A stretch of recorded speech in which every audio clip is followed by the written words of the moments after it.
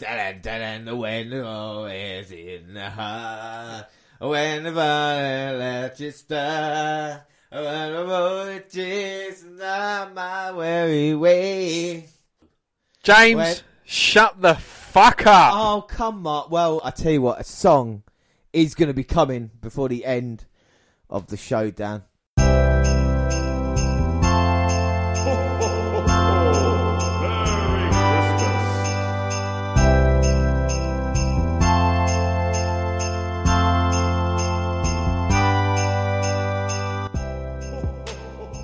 My name is James Rowlands. In 2015, I teamed up with my friend Dan White to create the WNR podcast. Since then, we have been giving you everything that's happened on the WWE Network. Now, in 2018, not only are we live for the Big Four events and every NXT takeover, but we celebrate 20 years since the birth of the Attitude Era.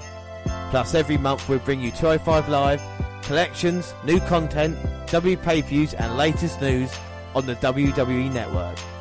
Until we've watched everything, we are with you, and we are the WNR.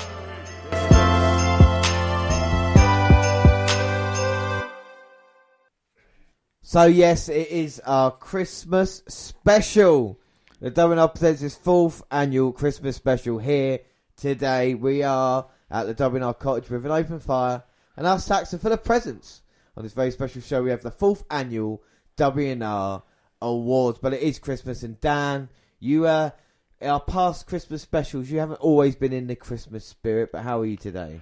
I'm feeling a lot better. I don't know if it's because I'm winning predictions or I've pretty much spanked predictions. I'm feeling a lot more Christmassy. I think this year has been a very good wrestling year. Yeah, well, yeah, it has its ups and it's had its downs, and we'll go into finer details when we do our New Year's special where we have a look back at the year. But we're going to try and celebrate today, and everything that is Christmassy. And of course, we've got all the WNR staples that we do. We'll be having a song later on as well. Let's not forget that I always have to sing on the Christmas specials. Of course, like I say, the WNR Awards. But let's start with a look back at 2015 to 2017 in the WNR Awards, because obviously we started the podcast way back in 2015. And we've been doing this now, like I say, this is our 4th one. And Dan, you very kindly have gone back and kept a record of all the awards we have handed out. Were you surprised by any of them? A few of them I was surprised. Yeah, we started off, and I think we was only doing, in 2015 we done 9 different awards. Mm-hmm. We upped that to 10, and now we've got, a lot more awards, basically. Yeah, 21 awards, it looks like, and plus we're adding a couple more as well, so we'll keep everybody informed, and everybody can, of course, let us know who they think their awards go to. We've always had the kind of main ones, though, haven't we? So every year we've always had Entrance, Pay-Per-View, Women/Diva, Match, Underrated, One to Watch, Tag Team Stable, Move, and of course Wrestler. And we'll bring that all to you. So let's go back to 2015. Our picks were. So Dan, who was your entrance of the year that year? My entrance of the year was the Wyatts. It was still relatively new. They was coming down, all the Fireflies, and especially experiencing it in person, which is... It is just an awe-inspiring entrance. Everything's dark. All you've got is lights and, just swaying backwards and forwards. And it is quite mystical. Yeah, and I picked Age of the Undertaker at Survivor Series. It was the 25th anniversary of Survivor, or the 20th anniversary of the Undertaker being there. One or the other. I think it's 25 years. And he was there, and they had the video on the screen of showing all the Undertaker's kind of, past involvements and the kind of things that got me into a wrestling fan when I was a kid back in, 92, when he was in the casket and stuff like that, and nowadays as well. That was my entrance. Yes, we go on to pay-per-view. Yeah, the early go pay-per-views. Mine was NXT Takeover Brooklyn started the same time as we did. So we're going into Brooklyn 4, of course, we had that. So I picked Brooklyn. I think the main event there was Owens versus Balor in a ladder match for the NXT title. I think we had Banks versus Bayley as well. Yes, and of course my amateurism was exposed there, because my favourite event was, for some reason, Beast in the East. Well, you liked it. That was Lesnar versus Kofi Kingston. in that classic encounter. It was a month before. I could think of Balor versus Owens again for the NXT title when Balor actually won, But we're quite similar on the Woman of the Year, in a way. I went Sasha Banks for 2015. Yes, and I went Bailey. Yeah. It's a shame what's happened to those two, really, since then, hasn't it, you know? Indeed, it is, yes. So then we moved on to Match of the Year. I picked Bailey versus Banks at TakeOver Respect, which was the first ever Iron Woman match.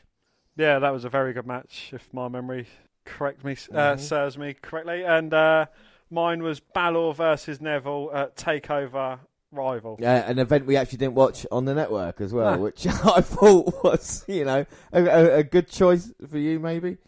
And then Underrated of the Year. Yes, well, mine was Neville. I thought he was really underutilised for what he can do in the ring. And if you look at Neville now, of course, you know, he's trying to make it his pack again on the independent scene. Mine is Stardust, and I'm glad to got that right as well. Yeah. Because obviously Cody Rhodes, and everything that he could accomplish, you know, that's good to see. One to watch. Now, this is... it is a weird one, you know. It's a wrestler that we think is going to be big in the next year or so. Mine was Ryback. Oh, wow. Well, we always get one, don't we? I mean, I picked Apollo Crews, and they've not really done a lot with him in the meantime, have they? So, you know, we'll see. But at least Apollo Crews is still employed with the WWE, so I suppose that's a good thing. Indeed, yes. And Ryback's currently doing independent style wrestling. And then we've got tag team / stable. Yep, mine was the New Day. They just formed, like, you know, a year previously, and they were doing their bits and pieces. And I thought, yeah, they got a bit of chemistry. They will be my tag team of the year. And I was impressed by your choice that year as well. Yes, mine was Dash and Dawson. What they was known as, but now they're known as the Revival. And you know, even still, they could go in probably the underrated category. I see by your awards of 2015, he's like, swayed by like kind of NXT as well. It seems that you obviously got into that. So, you know, Beast and Yeast featured NXT talent. And of course, you know, Neville's a part of that as well. Bailey, the Match of the Year, you know, only the Whites, but even the Whites came through NXT in a weird way. Yeah. Then move of the year, Owen's Pop-Up Powerbomb. He debuted in 2015 in WWE, and, you know, you got to admit, it's a really cool move. It is a cool move, yeah. It's something that's slightly different, you know. It's a good variation of the powerbomb. Mine was Neville's Red Arrow, and I was absolutely awestruck at just the technicality that it must take just to hit a move like that. Without a doubt, you know, it is a thing of beauty, and that's a good choice. And then rest of the year, the big award for 2015. I picked Seth frickin' Rollins. He just got injured in the September-October of that. He had the WWE title reign, of course, but I think at that point, it was kind of the hottest thing going. It was a shame that he got injured and missed out, you know. But I think Seth Rollins was a great choice. And Dan? Mine was Dean Ambrose. I think he'd had quite an impressive run in 2015. You know, he was... I think he was slightly overshadowed by the other members of the Shield, but I don't think that could take away from what he had actually accomplished. Yeah, so there we go. So our first wrestlers of the years were Seth Rollins and Dean Ambrose. So, you know, that was our first year, not really, you know, getting into it. And then we move on to 2016. We added one more award to that, like you said, RKO of the year. So should we start off with that? We could start off with our new one, yes.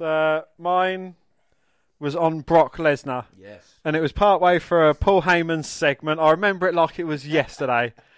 And just as Paul Heyman says, you know, the RKO can be hit out of nowhere. He'll never be able to hit Brock Lesnar out of nowhere. And bang, just like that, Randy Orton ducked in the ring, hit Lesnar with an RKO out of nowhere, and it was absolutely beautiful. Yeah, it was great, you know, and that's probably the most competitive Randy Orton looked against Brock Lesnar in that feud. So we had that. Mine was on Kane turning heel and join the Wyatt family. Again, I remember this for a weird reason. I thought because it wasn't kind of, it was just a kind of standard RKO, but what it meant for the Randy Orton character, it turned him heel, aligned him with the Wyatts, brought him a tag team title run, and then eventually brought him the WWE title as well, didn't he? Because he beat Bray Wyatt at that WrestleMania. I think that was important for the Randy Orton character to still be relevant, kind of in 2016 as it was. Yes, and we go back to the top of the list again, and entrance of 2016. So, entrance of 2016, mine was Bobby Roode on the plinth coming out. How can I forget at NXT TakeOver? One of the greatest entrances. I mean, they got Bobby Roode so right in NXT with the entrances and everything that came along. And that match that Bobby Roode had versus your entrance of the year basically was it just felt like a massive moment, because sometimes NXT might be lacking in that, but it just felt huge, because you had Bobby Roode coming out on a plinth, then you had Nakamura, didn't you? Indeed, yes, and you had Nakamura coming out, and again, it's something, he come out with a violinist, and then another violinist, and then another violinist, and the violinist just kept coming, all playing in sync, Nakamura's tune, and it was glorious. Without a shadow of a doubt. And then pay-per-view of the year, mine was Survivor Series 2016. I honestly can't remember Survivor Series 2016, but if I picked it, I'm sure it was good. Dan? Mine was NXT TakeOver Dallas. Well, who can forget the main event was Goldberg versus Brock Lesnar, with Goldberg beating... Yeah, how can we forget that? Goldberg beating Lesnar in what was record time, 1 minute and 26. You had a 5-on-5 Survivor Series elimination match, Team SmackDown, which was Styles, Wyatt, Ambrose, Orton, and McMahon, with James Ellsworth. Defeated Team Raw, which was Braun Strowman, Jericho, Owens, Reigns, and Seth Rollins. Lee Bryan Kendrick defeated Kalisto. You had the 10-on-10 Survivor Series tag team match, and you had The Miz defeating Sami Zayn, single match for the WWE Intercontinental title. A 5-on-5 women's match for Raw versus SmackDown. And that was about it. You had a Cruiserweight 6-man tag match on the kickoff, and you had Kane versus Harper. But yeah, Lesnar versus Goldberg. I must have really been into that. Yeah. Well, I think it was probably the shock factor of the Goldberg thing. But mine, NXT TakeOver Dallas. It was a meet in the Revival to capture the NXT Tag Team Championships. Austin Aries, remember when he was part? Yeah. And he defeated Baron Corbin. Oh my God. You had Shinsuke fucking Nakamura defeating Sami Zayn. That was when he made his debut. Indeed, yes. Oscar capturing the NXT Women's Championship from Bayley. Oh my God. And Finn Balor defeating Samoa Joe. Wow. So that sounds like two good shows, actually. So go back and watch them. Of course, if we've picked them out for our events, they must be good. Women of the Year. Again, second year in a row for me. I went Sasha Banks. Sasha Banks got the second Women of the Year award. I mean, again, I was a huge, and still am a huge Sasha Banks fan, but they're just kind of not using her enough. Yes, and I had to agree with you, because I also went for Sasha Banks. I just think you'd kind of converted me to a bankhead. Or a banker. I just think she was very impressive. Well, my match of the year was Cena versus Styles at Money in the Bank. And Styles, he made his debut at the Royal Rumble that year. I don't know if it was just because I was in awe of seeing AJ Styles, but I think he had a great match with John Cena, because as we know, John Cena's history, if he's with a good opponent, he can pull out a very good match. Yeah, and Styles came in, and like I said, Seth Rollins was out with injury, and AJ Styles came in and just picked out that kind of baton as soon as he walked out at the Royal Rumble and was delivering these kind of 5-star matches on Cena, and also a cracking match. My match of the year was Miz versus Ziggler at No Mercy 2016. Ziggler put his career on the line to have an opportunity against the Miz. Miz was a cracking Intercontinental champion, and had just done his, talking smack thing with Daniel Bryan. And Ziggler, who at that point in time wasn't featured at all, gave it his all. It was like a 20-minute match, and I thought it was really well put together. Ziggler getting a victory, and that was my match of the year. Underrated. Yours, James? My underrated was Rusev, and I think I'm spot on with that. I mean, you think about what they could do with Rusev. He can play a heel really well, a kind of anti-authority figure, like we've seen on SmackDown recently as well, a comedic character with Lana. There's a lot of stuff that guy can do. Plus, he's, for a big man, very impressive in the ring.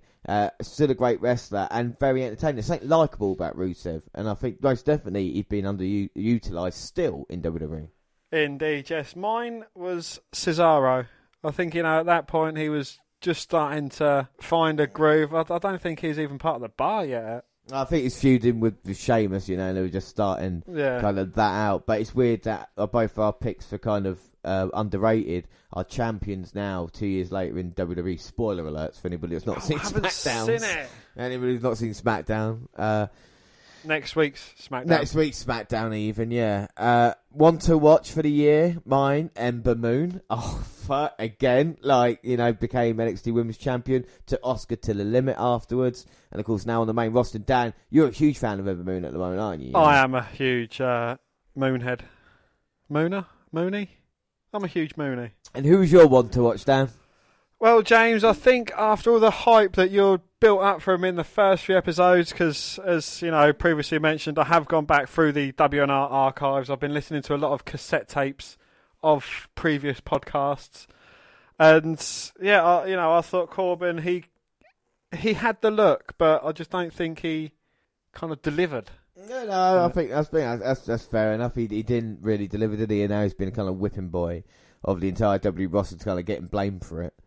So we'll see if Corbin can recover. Tag Team Stable of the Year, I copied you for 2015. I got the Revival for 2016. And again, like you said, great tag team in NXT. Didn't put a foot wrong. Worked really, really well. You know, what went wrong on Raw, we just don't know. But who's your tag team? Mine was Jericho.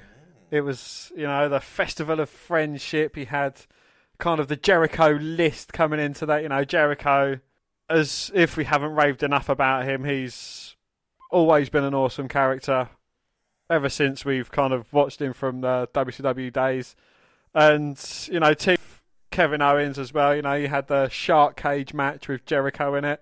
It was just absolutely, I don't know, I just kind of dug their team. Yeah, I know, you were really into it, and that was your tag team of the year. Move of the year was the Shield 2.0 on AJ Styles. Yeah, so move of the year, Dan? Yes, move of the year. Mine, have you already done yours? No, but we've got the same move, so I'll let you do it. We've both got the same move. Oh yes, mine was Shield 2.0 on AJ Styles. They kind of reformed for a brief moment at Survivor Series to triple powerbomb AJ Styles through the announce table. And, it probably wasn't so much the move, it was just the fact of who was doing the move. Yeah. And, it kind of like, could they get back together again at some point? And what a huge pop it was when it actually happened as well. The fans really, really into it. We had Wrestler of the Year, our final award of 2016. And I picked AJ Styles. Like I said, matches of the year, against John Cena at Money in the Bank, and just constantly performing in 2016. A great run with Roman Reigns as well at pay-per-views. And was just, like you said, Rollins went away and AJ picked it up, and AJ ran with it in 2016, And Dan, who's yours? Well, James, I went completely different to you. I went for AJ Styles. So AJ Styles was your Wrestler of the Year. So that's the 2016 awards. Right, before we move on to 2017 awards and other stuff, let's just do a bit of news and new content. So we're going to talk about TLC Fallout, because we had TLC, of course, that was our last podcast that we released, and we had a big Raw and a big SmackDown happening afterwards. Now, I think the big news story coming out of Raw and indeed SmackDown wasn't kind of anything that really happened wise. It was the news right at the start, wasn't it, Dan, Well, yes, it was that Vince McMahon was going to appear the following night on Monday Night Raw to shake things up. So Mr. McMahon showed up, and he was there on Raw, but then he introduced Triple H, Stephanie, and Shane McMahon to come down, and they had a huge announcement, a massive shake-up to the WWE. All three of the younger family members said they were taking back control of Raw and SmackDown Live, the four of them together. Triple H said that they're going to see new faces, new stars and new concepts. And Vince finished it by saying, as long as they give fans what they want, WWE will not be then, will not be now, it will be forever. So what are you making of this statement, Dan, of the McMahons finally taking control? It does open up promise. I think it is kind of a bit out of order that they've pushed it all on Baron Corbin when every single person knows that everything goes through Vince McMahon. I honestly don't think that's right, because it's obviously tarnishing, the good name that Baron Corbin had left, which wasn't that much. And, I think they should just hold their hands up and say, look, we've been dicks. They're going to say, we're going to give the fans pretty much creative control of what they want. I don't think we're going to get much creative control, but, Yeah, well, the news coming out of it is that, Finn Balor is going to get a push from it, and other people who think, the fans kind of like. But like I said, it is the McMahon's and it is Triple H who are writing the show. It's a team of writers on Raw. The product's so bad, and due to advertising, is that Raw has to be 3 hours and it is affecting the show. It's affecting it badly. And now McMahon to come out and say this, I just don't know. It's just kind of like, what can they do to change it? They're always going to do the same thing. Do you know what I mean? And it's always going to be what the McMahons want to do as opposed to what the fans want to do. And like I said with Corbin, I felt really sorry for him, and it's just like, I'll just blame it all on him. And everybody knows it falls with the writers on Raw. And on SmackDown, I felt really sorry for Paige as well, because I think Paige has been doing an excellent job, Yes, but they've kind of put it not down to Paige. They've put it down, it's, again, them taking control. Paige isn't being removed permanently. She's going to get something found elsewhere. But I don't think they needed to change SmackDown. SmackDown wasn't the issue. I've been really enjoying SmackDown these past few months, especially with kind of, like Bryan Styles feud, the tag team division. Well, we'll move on to SmackDown summary when SmackDown summary's here. No, we'll just do it all in one. Do it in all one go. I mean, there wasn't enough stuff on Raw and SmackDown to really write home about, was there? Nothing actually changed. No, there was no change into it. You had Balor versus Ziggler, which is kind of what's been going on anyway. And ended with McIntyre with disqualification, destroying both of them. Tyler Breeze open challenge. The Open Challenge King, but this time it was Dean Ambrose's Open Challenge. And Dean Ambrose can barely beat Tyler Breeze, so, that makes him look nice and strong. Yes, Bobby Lashley and Elias, that's been changed up because it was actually Elias hitting Bobby Lashley this time. Yeah, I'm so glad this feud is continuing. Yes, we did have a Fatal 4 number 1 contenders match, though, for the Tag Team Championships, and the Revival, after being bigged up by Seth Rollins the week before, they did from Authors of Pain and the Lucha House Party. And then, of course, you had Ronda Rousey saying what she did at TLC. But I think the best part of Raw was the gauntlet match to determine the new number 1 contender for the Raw Women's title. Yeah, I mean, it was a good match, wasn't it? But we kind of knew who was going to win that. Natalya was going to get the job done because they have been building it Ruby Riott. And we know there's a storyline there between her and Ronda Rousey anyway. So, it's kind of like, all right, yeah, they're changing it up so they put women on, in the main event. But there's a lot of stuff they're going to do. And they're going to nick Becky Lynch and Charlotte and bring that over to Raw as well to try and make that more entertaining. Which, they need to do that. But I felt, like I said, I felt a bit sorry for SmackDown in all this because it's like, again, I don't want to see McMahon. It's like they come out and they say, we're going to change everything for what it normally is. And then they do a 20-minute promo at the beginning. Do you know what I mean? And it's exactly the same as any Raw when the McMahons are on. It's just like, we change it up. Start of a match maybe. But the promise of Vince McMahon actually upped their viewership quite a lot. It did. It did. It added a few 100,000. But there's a lot that needs to be done to the Raw audience to build it up again. And I think the same with SmackDown as well, because Fox are asking for a lot of viewers when it jumps over to Fox in September. So, I mean, that would be an interesting thing to watch. But I don't think Raw was anything special, especially coming after a pay-per-view. There was nothing really there that kind of, made me excited. With all the talk of change, I think SmackDown's been good, whereas Raw is in a serious problem right now. So I don't know how Raw are going to fix it. I really don't. They need new tag teams. They need new focus. They need a singles title. The heavyweight title, the Universal Championship needs to be there, so the wrestlers have actually got something to fight towards. And the Dean Ambrose and Seth Rollins feud is killing Raw at the moment because no one cares about it. And I never thought anybody wouldn't care about an Ambrose versus Rollins feud, but it's just flat as fuck, Yeah. It's like leaving Iron Brew out after a couple of days, and it just falling flat. Like the fans don't care. The most over storyline in WWE at the moment is Becky Lynch and Charlotte and what's going on there, and people are eventually going to turn against Ronda Rousey. Most definitely, and. I've always been in the against Rousey column, so you can't tar me with following the sheep. So SmackDown summary then, Dan. You said you were going to mention it quick. What were your thoughts of SmackDown this week? I thought SmackDown, it was quite consistently good. We start off with Becky Lynch coming out saying, just because I haven't got the title, I'm still the man, blaming Ronda Rousey. Charlotte came out and they've had their back and forth, and then Asuka come. The new women's champion, she came out, and Vince McMahon he actually made a surprise appearance. Well, it was a surprise because this appearance was unannounced. He basically said, look, if you want retribution on Ronda Rousey to Becky Lynch and Charlotte, go do it. You know, he's kind of said, you know, if you want to get back at her, you'll find a way. Yeah. So, and the match has been announced now. We know at the Royal Rumble it's going to be Becky Lynch versus Asuka for the SmackDown Women's title. Has it, though? Because Paige tweeted out after that, because that was announced on Main event. Yeah. But Paige said, I thought I had enough power to get one more match in. It wasn't. Oops, my bad.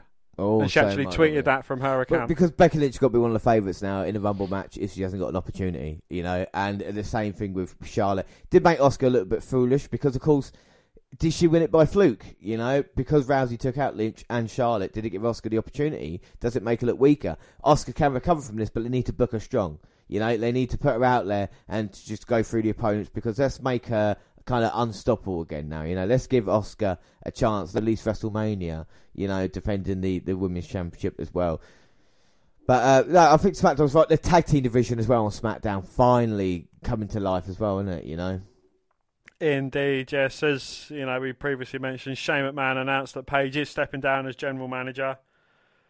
He said that she's going to get into a new undefined position. I don't know whether that's on her back. I'm sure Shane will find the right position for her, you know. Indeed, yes. But it's a bit of a shame that she is going. But again, I was so happy about the fucking tag teams. I don't really care about Paige. I mean, Paige, yeah, she's doing all right. Will she come back as manager? Why don't she come back and manage Sonya Deville and Mandy Rose and bring back Absolution and or something like that, you know? Do something like this. But we had, like I say, the tag teams are great because the Usos, New Day and the Bar are great tag teams anyway, aren't they? And then you throw into the mix the Good Brothers that finally showed up after however long they did, you know, and they finally get involved. They had a match with the Usos, did they, or the Bar? New Day versus the Usos. The Bar came down, started walking down the rampway, and then from out of nowhere, Sanity came and attacked them from behind, took out all 5 men, you know, 3 of the New Day, 2 of the Usos. And the Bar was just like, all right then. They stopped in their tracks. And then just after Sanity had finished beating down the 5 guys, they walked up the ramp, kind of had a bit of a face-to-face with the Bar. And then Sheamus and Cesaro, for some reason, started going down to the ring and kicking the shit out of the already limp and lifeless bodies of the New Day and the Usos. Oh, all right. So they just made themselves look like dicks. Yeah, well, Sanity are around. And like I said, the Good Brothers are back as well. And they got a huge victory on SmackDown. Spoiler alert as well.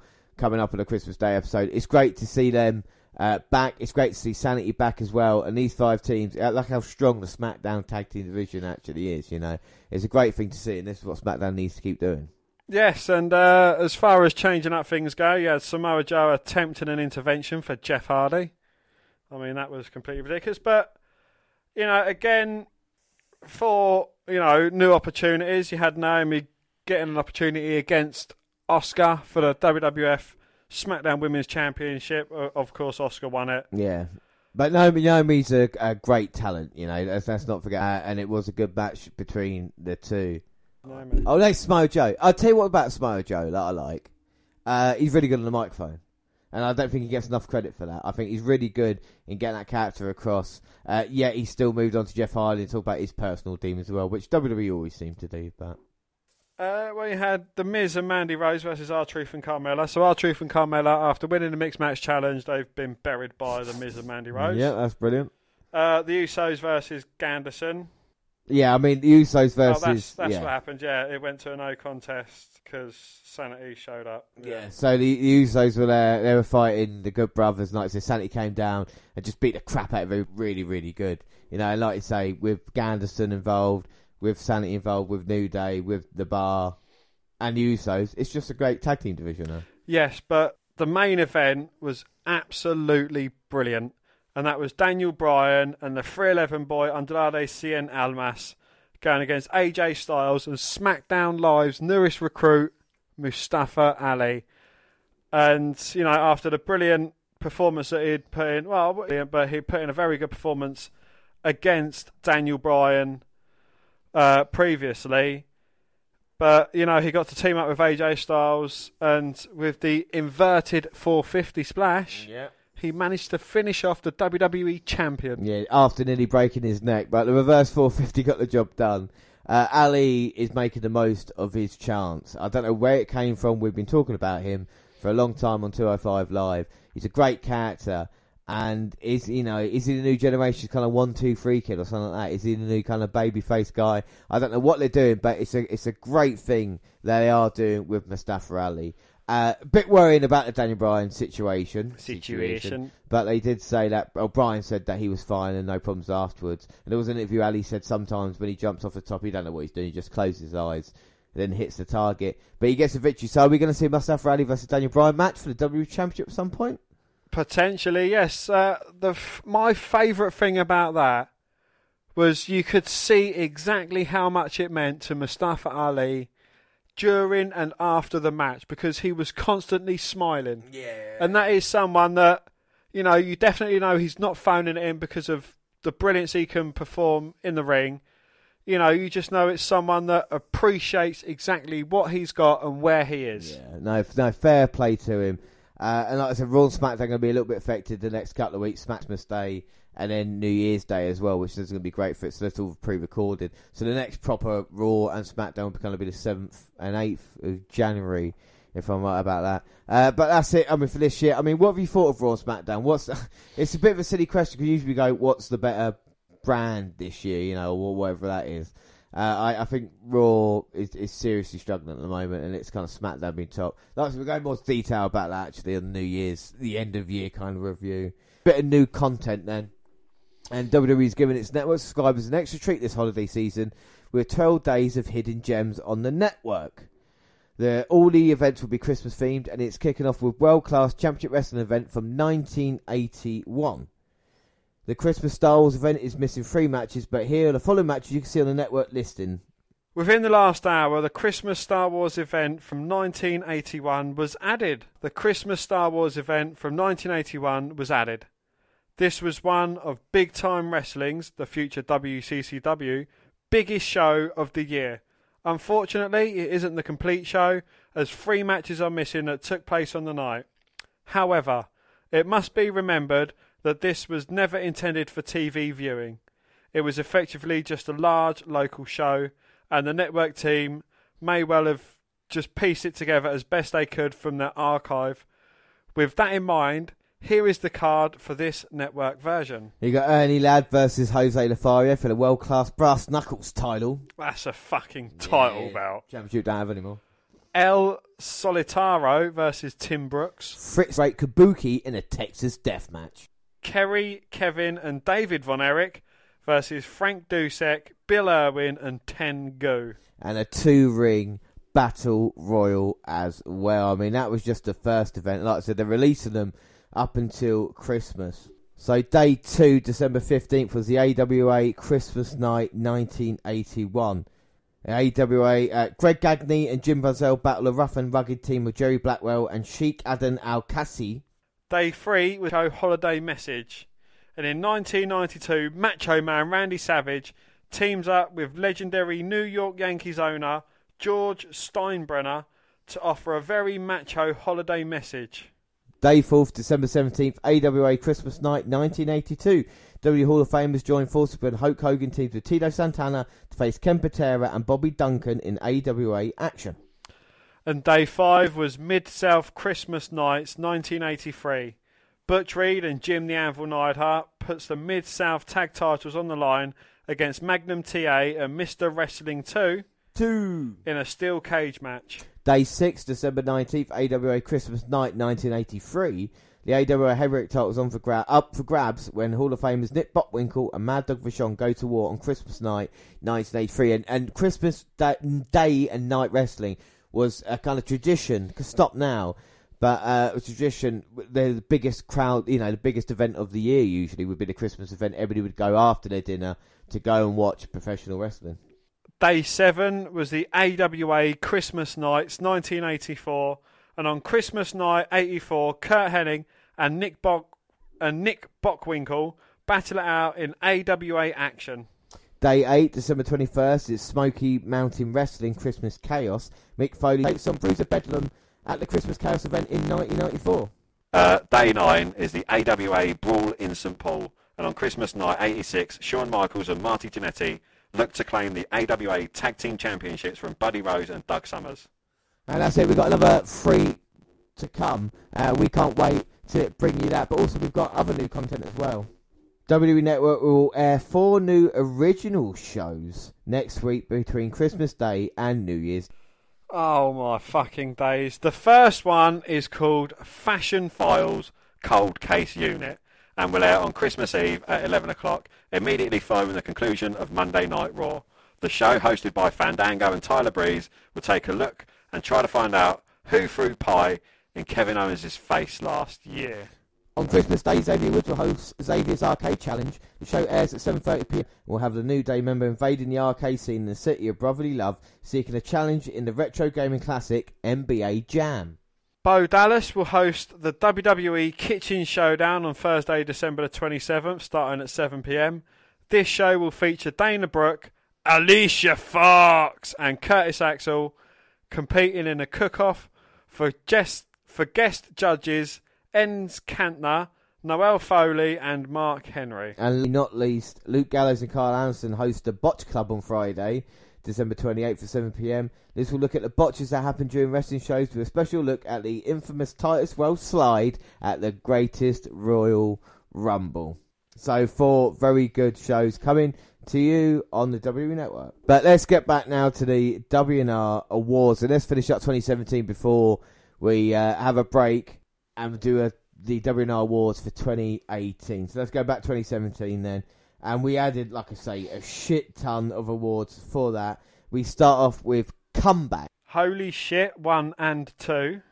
Oh, we do. Most Improved. Johnny Gargano Award for most the Johnny Gargano Award for most punishment taken in a match. Yeah, we got Better Off Love. Overrated. Tweet. And that was one, so we added 8 more awards to that then. So let's start off then with Comeback of 2017. Dan, who did you go for? Not that he actually went away for long, but he came back. And you were impressed by that? Not really, looking back. No. Well, some people have mistakes. I went Drew McIntyre for Comeback of 2017. He came back, became NXT champion, and basically dominated, and is still dominating now, everything in his pathway. So McIntyre for me was a great choice. Came over for you, not a great choice, but hey, it's always this year to sort that out. What was your holy shit moment? We had a good holy shit and we had a bad holy shit, Dan. No, you didn't. You just had 2 good holy shit moments. So holy shit. It wasn't actually put of a bad holy shit or a good holy shit. It was just holy shit. So what was your holy shit moment then? One of them was the super duper plex at War Games, and that was Adam Cole getting super duper plexed off the top of the cage at War Games. Yes, yeah, that was real. I had a bad and a good one. My bad one was Jinder Mahal, WWE champion, beating Randy Orton at Backlash, one of the most shocking moments in WWE history, and that's why it was holy shit. And my second moment was Shane McMahon's cage dive, when he jumped off the cage, aiming to hit Kevin Owens, who was then pulled off by Sami Zayn. Which was a mental moment, because like I said, Shane McMahon could have seriously hurt himself. And my other holy shit moment, the good one, was Hardy's returning at WrestleMania, being part of the ladder match, the 4 teams coming out, what a huge pop it was, what WrestleMania moment it was, and becoming tag team champions. That was absolutely brilliant. Most improved. Who have you got most improved 2017, Dan? I went for Roman Reigns. Ooh. Because I thought he'd had a very few good matches. I think he was allowed the leash off in some of his promos as well, so he was kind of given a bit of free reins, so to speak, and he was kind of revealing himself a bit better, and thought even in ring he'd approved. Yeah, but I can exactly see where it's going. Reigns improving and becoming like the guy. In 2017, mine was The Miz. The Miz was just great on the mic, in the ring, and he's still so great, but his matches were just getting better and better. And I can't remember last time I saw a bad Miz match, and I think The Miz improving 2017, and hopefully 2019 he becomes WWE champion again. Well, just like my comeback Kane, your most improved Miz, we don't always have good calls. But What, you comparing the bits to your Kane comeback? Yep. But we go on to a special award. Dan has been drinking today, by the way. It's our Christmas special. What can I say? He always has a drink. Fuck knows what you've been taking then last year. An award I came up with, which was a great, I think, one of probably our best awards that we do. The Johnny Gargano Award for most punishment taken in a match. I mean, this was given out to Johnny Gargano back in, I think, May of 2017, after he'd been in a hellacious ladder match with the Authors of Pain at TakeOver, where he got the granny, as people would say, kicked out of him in a losing effort. And we thought, oh my God, what a lot of punishment. But it wasn't over there, was it, Dan? No, because his tag team partner, Tommaso Ciampa, turned on him and inflicted further punishment on him as well, and just beat the absolute sod out of him, sent him through the announce table, and yeah, you know, it fucked him right up, and he'd just been through a lot. Yeah, so that was the Gargano Award. Would he win it for a second time later on? We just don't know. Better off last year, Nakamura down, because Nakamura had come up to the main roster and not a lot had been done with him yet. Little did we know that he would go on to win the Royal Rumble like a month later, which should have really been one to watch in 2017 as opposed to that. But he was better off because he was treated as a proper star, and I don't think SmackDown knew. And they still don't know how to use Nakamura, do they? So, you know, even if he won the Rumble, they didn't go all out with him, and I think it's a mistake. And I think Nakamura might have been better off in NXT than he was in WWE. Yes, and kind of, you know, in a similar light to that, I went for Bobby Roode. I mean, you know, the year before he was riding high in NXT. He was having good matches. His character was very over, you know, and everyone enjoyed what he was doing. He was a heel and he was a cocky heel. He gets moved up to the main roster and he's a baby face, and, you know, he was still relatively over with the fans, but I just where it stopped. You know, he wasn't doing anything overly spectacular. Yeah, and I think this is the thing with Bobby Roode, that he has struggled, even though he's your tag team champion now, which is weird. We move on to the most overrated, and I went for Brock Lesnar. Now, people go, oh yeah, of course, but I've been a huge Brock Lesnar fan. I think 2017 is the year I finally gave up on him completely. There was no point for Brock Lesnar doing the same thing over and over again. Will he win it for the second year in a row? You know, there is a huge chance. Dan, who was yours? Mine was Triple H. Come back in... Well, it kind of sporadically appeared. Was it that? It was that Survivor Series where he took it upon himself to win the Survivor Series tag team match when he didn't need to. Yeah. And, yeah, you know, I just think, come on, mate, look, yeah, nearly 20 years in the business. Why do you need to have everything about yourself? Yeah, and he's still doing that, well, apart from the injury, but he made himself the forefront of the Undertaker comeback, Shawn Michaels coming out of retirement, Ronda Rousey at WrestleMania. You know, he still plays, and he's still head of the, not the Authority, but now, you know, part of the action on Monday Night Raw. Plus, he still plays the face Triple H on NXT. So, it's kind of, you know, he does put himself around a lot, and I can definitely see Triple H. Tweet this is, you know, we came up, or you came up with last year. Dan, who was your tweet? What was your tweet, James? My tweet of the year was Finn Balor not overcooked, because they were saying of how Balor wasn't over, or Vince McMahon thought that, and Finn Balor was posting stuff. Overcooked turkey for Christmas and stuff like this, and he even had the t-shirt made and stuff, so that was my tweet of the year. Because Dan took mine. No, I didn't. I didn't whatsoever. Well, mine was one of James's favourites to another of James. It's very simple, and it was just after Drew McIntyre had beaten Bobby Roode for the NXT Championship, and it was out of time, so say goodbye. What is yours, now is mine. And for Drew McIntyre fans, that was basically his previous theme when he was the chosen one. Yeah, without a doubt. That was a great tweet of the year. We also had RKO of the year. Dan, who was yours? Mine was on Aiden English, and it was when Rusev Day was very big, Aidan English was on like a plinth singing Orton's theme song with Rusev. You know the way Rusev Day in the theme of Randy Orton's theme song. And again, just out of nowhere, Orton comes in, hits a RKO, and then hits Rusev with an RKO as well. Absolutely beautiful. Mine was, again, more not what the RKO, but what it meant was him hitting the RKO on Bray Wyatt at WrestleMania, winning the WWE title for the 13th time. So you can see how last year's RKO was him joining the Wyatts, and this one was definitely getting one over on Bray himself and walking out of WrestleMania as W Champion. I mean, what a moment it would have been if Dan had picked his man to win at WrestleMania. But, right, so, entrance of the year last year, Dan. Mine was Finn Balor at TLC coming out as the Demon King. And again, you know, despite in the early years of seeing Finn Balor, I actually thought he was a boogeyman type rip-off.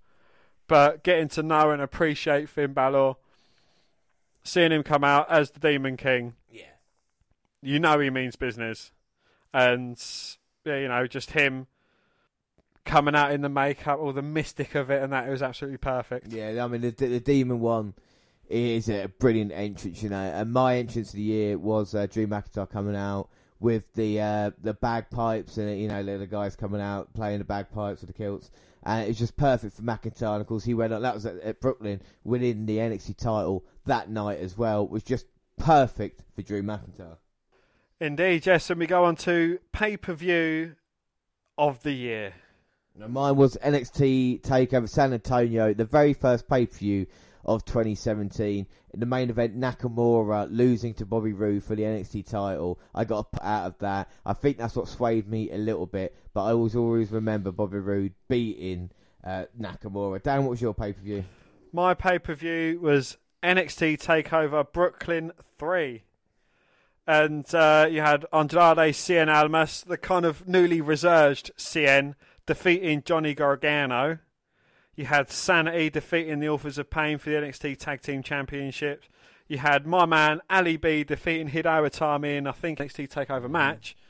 You had Asuka defeating Ember Moon. Again, these two women had brilliant matches for the NXT Women's Championship. And, of course, the match that you just mentioned, Drew McIntyre defeating Bobby Roode for the NXT Championship. I loved NXT in 2017. Honestly, it was absolutely brilliant. I mean, two great pay-per-views, and surprising again, NXT TakeOver events. There's only been one pay-per-view out of the 6 that we've chosen over the past, times. Been one WWE one. That's Survivor Series 2016. Beast of the East featured NXT matches, so I'm not counting that. So it had an NXT main event. So, but then again, if you look at it, there's probably about 5 matches on each of the NXT takeovers. I think there's only about 5 or 6 matches on Beast of the East as well. Yeah, exactly. So again, I think, despite what women say, longer isn't always better. Yeah. Well, talk about women. The women's rest of the year, I have picked 2015, 2016. I, of course, went for Asuka in 2017. No one was ready for Asuka. Even we wasn't. No. I think even in one of her first takeover events, I went against Asuka. I know. Like an idiot. If only I knew. But I also went for Asuka as Woman of the Year because she had a phenomenal year. And, basically 2017 was her oyster. It was. 2018 should have been her oyster. It should have been, but 2017 was, like I said, the year of Asuka. Match of the year for me, only one choice really. Tyler Bate versus Pete Dunne in NXT Chicago. A match, if you still go back and watch it, is fantastic. And another great fact about it is that's where Pete Dunne won the NXT UK title. So that match, Dunne is still holding the championship from that matchup. It was perfect, and it was the two British guys. It just stole Chicago, basically, didn't it? It was a kind of, 10 out of 10, 5-star. And what was yours? Mine, again, last year I went for Cena versus Styles at Money in the Bank. Cena versus Styles at the Rumble was even better than that. Yeah. Cena capturing his 16th heavyweight championship in, what was easily a 5-star match. Absolutely delivered. I think it took a super AA to finally put AJ Styles down. Yeah, didn't it? You know, and it was brilliant. A match. It was two great matches there. All right, so underrated. I picked Ty Dillinger. Ty Dillinger is still employed by the WWE, the perfect 10. Just not getting employed right. He's out injured. I know we reported it. We did report his hand injury, but it's a shame they're not using him a little bit more than they have done this year. I just, you know, if they put him at number 10 in the Rumble again, it just seems like that's his only job really now is to do that. Fuck it, you can Rumble predictions. Yeah. Well, who was yours underrated last year? Mine wasn't just one, it was two. It was Luke Harper, because, as previously mentioned, brilliant performer in the ring, you know, standout member of the Wyatt family. And Mark Andrews as well, Mandrews. I don't think, you know, he'd been quite given a chance in NXT because, you know, that was pre-NXT UK. Absolutely impressed us in the UK title tournament. And, yeah, you know, I just thought he was absolutely brilliant in the ring. Yeah. We've only got a couple of categories left of 2017. So there is one to watch. So one to watch for 2018. Dan, who was yours? Mine was my man, Ali B. Aleister Black. I mean, you know, he had first come into it and he was looking very impressive, you know, from his entrance to his... and that beautiful black mass kick. Yeah. I mean, he was my one to watch as well because he was my one to watch. He was just so gosh darn entertaining, you know.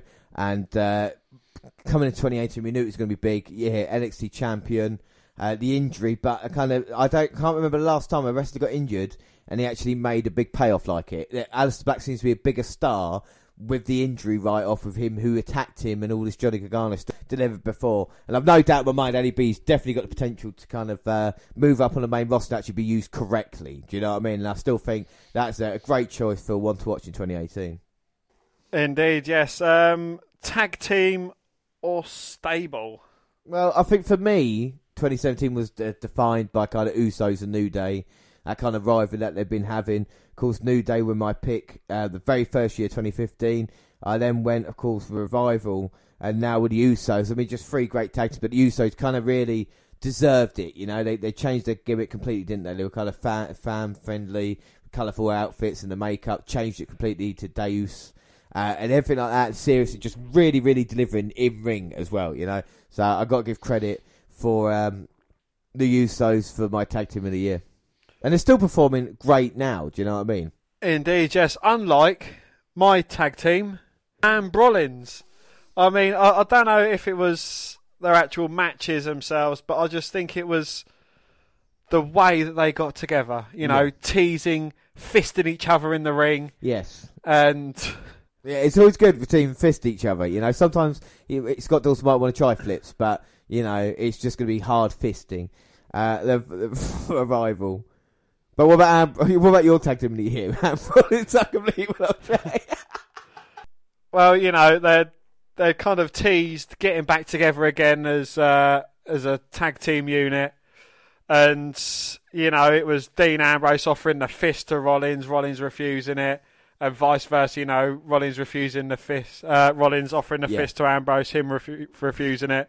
And when they kind of like, you know, they just both fisted in the ring. Yeah, fine at SummerSlam, wasn't it? It was, yes. And it was just like, you know, the hairs on my arms were standing up and it was just a very exciting moment.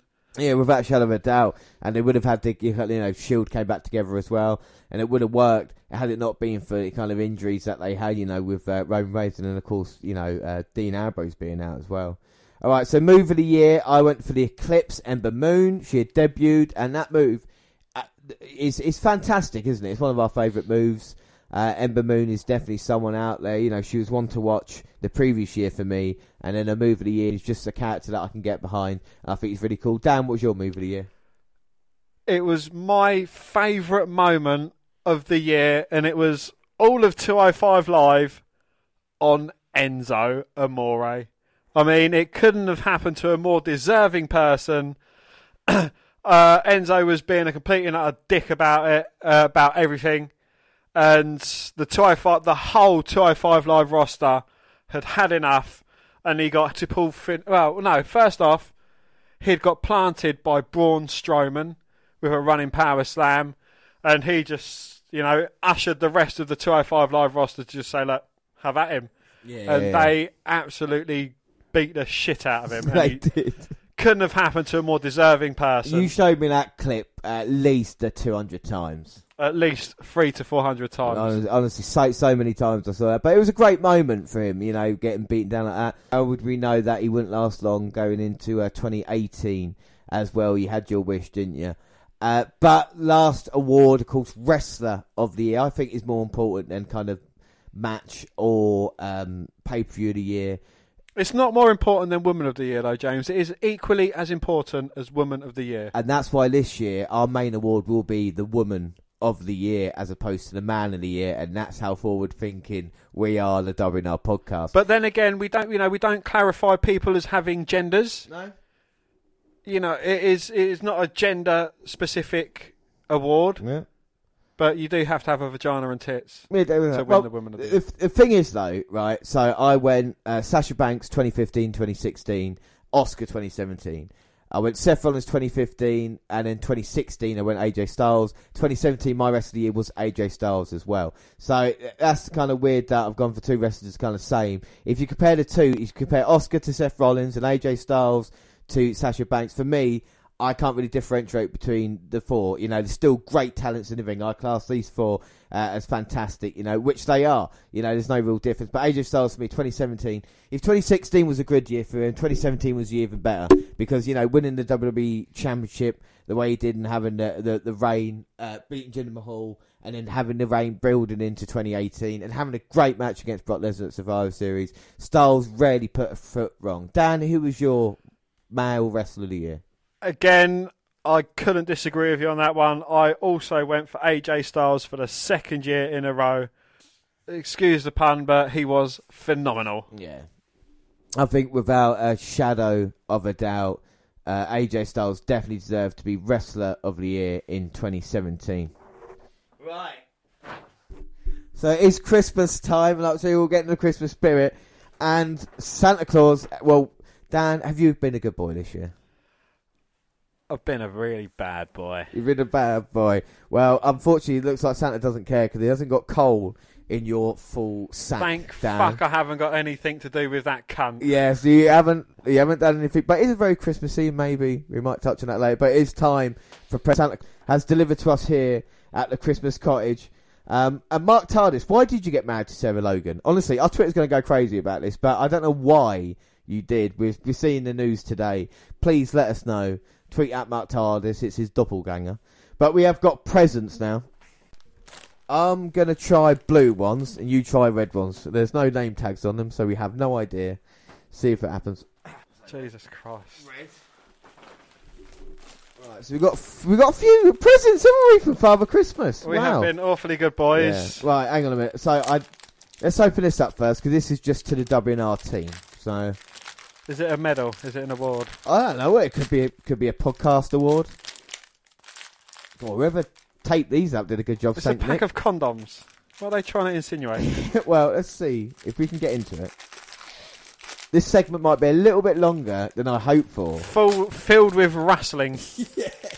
If you thought Ice Cubes was a game changer. Yeah, we've had this, and what the fuck is this? WWE, you've sent us something. Oh, it's a Bobby Roode. Dan, what? It is a Bobby Roode Christmas tree decoration. Oh, but well, I tell you something. We have got the Christmas tree here in the corner. Shall we both pull it on the Christmas tree? We'll take a picture of it so everybody knows what we're doing on Twitter. Here we go. Wow, that is glorious, Dan, isn't it? Having on the Christmas tree there. Well, the WNR tree was naked without it. And now he seems to be staring over at us, like saying, "Please help me." All right, so Dan, do you want to open up one of the presents? We'll see what we've got. It is the right way. All right, and what is it, Dan? I have got... Oh, it's not inflatable, but it is an Alexa Bliss cuddle buddy. Is it a cuddle buddy? I don't know. Oh, I've got one. Hang on a minute. An Alexa Bliss toy. Hang on a minute. Oh, wow. You must be happy about that. You must have been a good boy for Santa Claus to get you that. Dan, stop sniffing it's it. It's not scratch and sniff. What have I got? Oh! Should we have a fight? We've got Oscar on. Is ready for Oscar. I'll take this out the bag quickly. Wow, my God, Oscar looks great here. Like, a little tall, not that big. I mean, she's probably about, well, at least 12 inches. At least 14 to 16 inches. Yeah, look, and then Oscar and Bliss going at it now. Oh, my God. Scissor. We can't show you what they're doing, but we'll take pictures of these and show you as well. Don't worry about that. I'll open up my bag for you, Dan. Hold it open for me so I can enter it. Right, what else has Santa Claus got us? Present number 2. 2.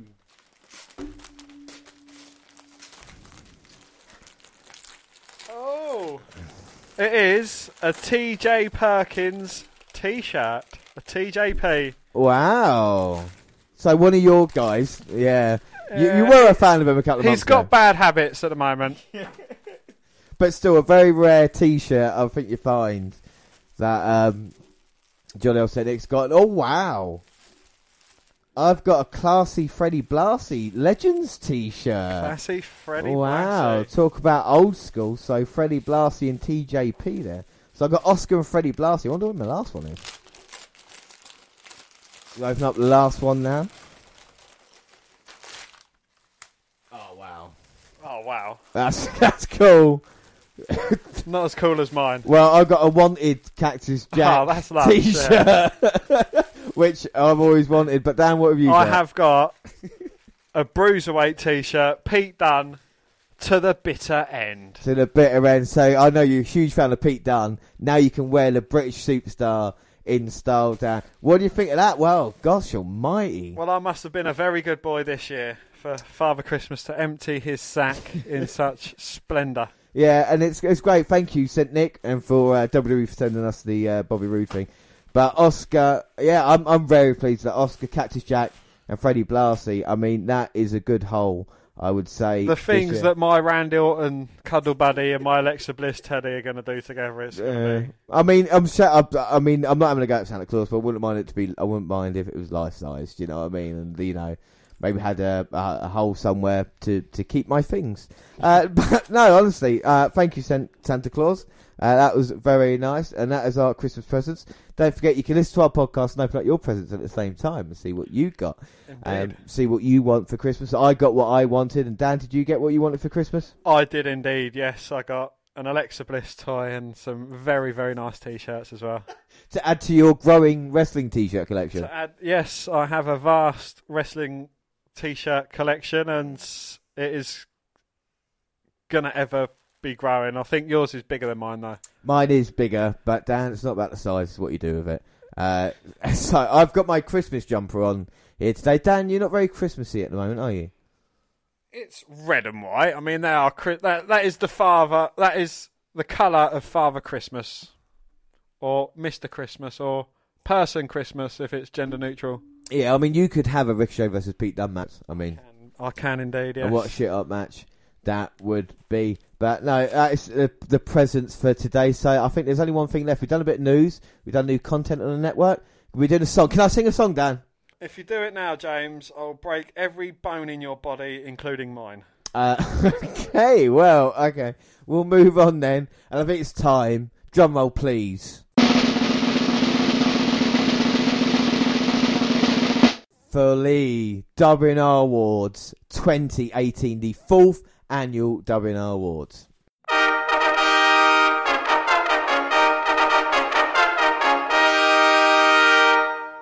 So hi, welcome everybody to the 4th Annual WNR Awards, here live at the WNR Christmas Cottage in an undisclosed location for the 4th year in a row. Please welcome your hosts, James Rowlands and Dan White. Hello everybody.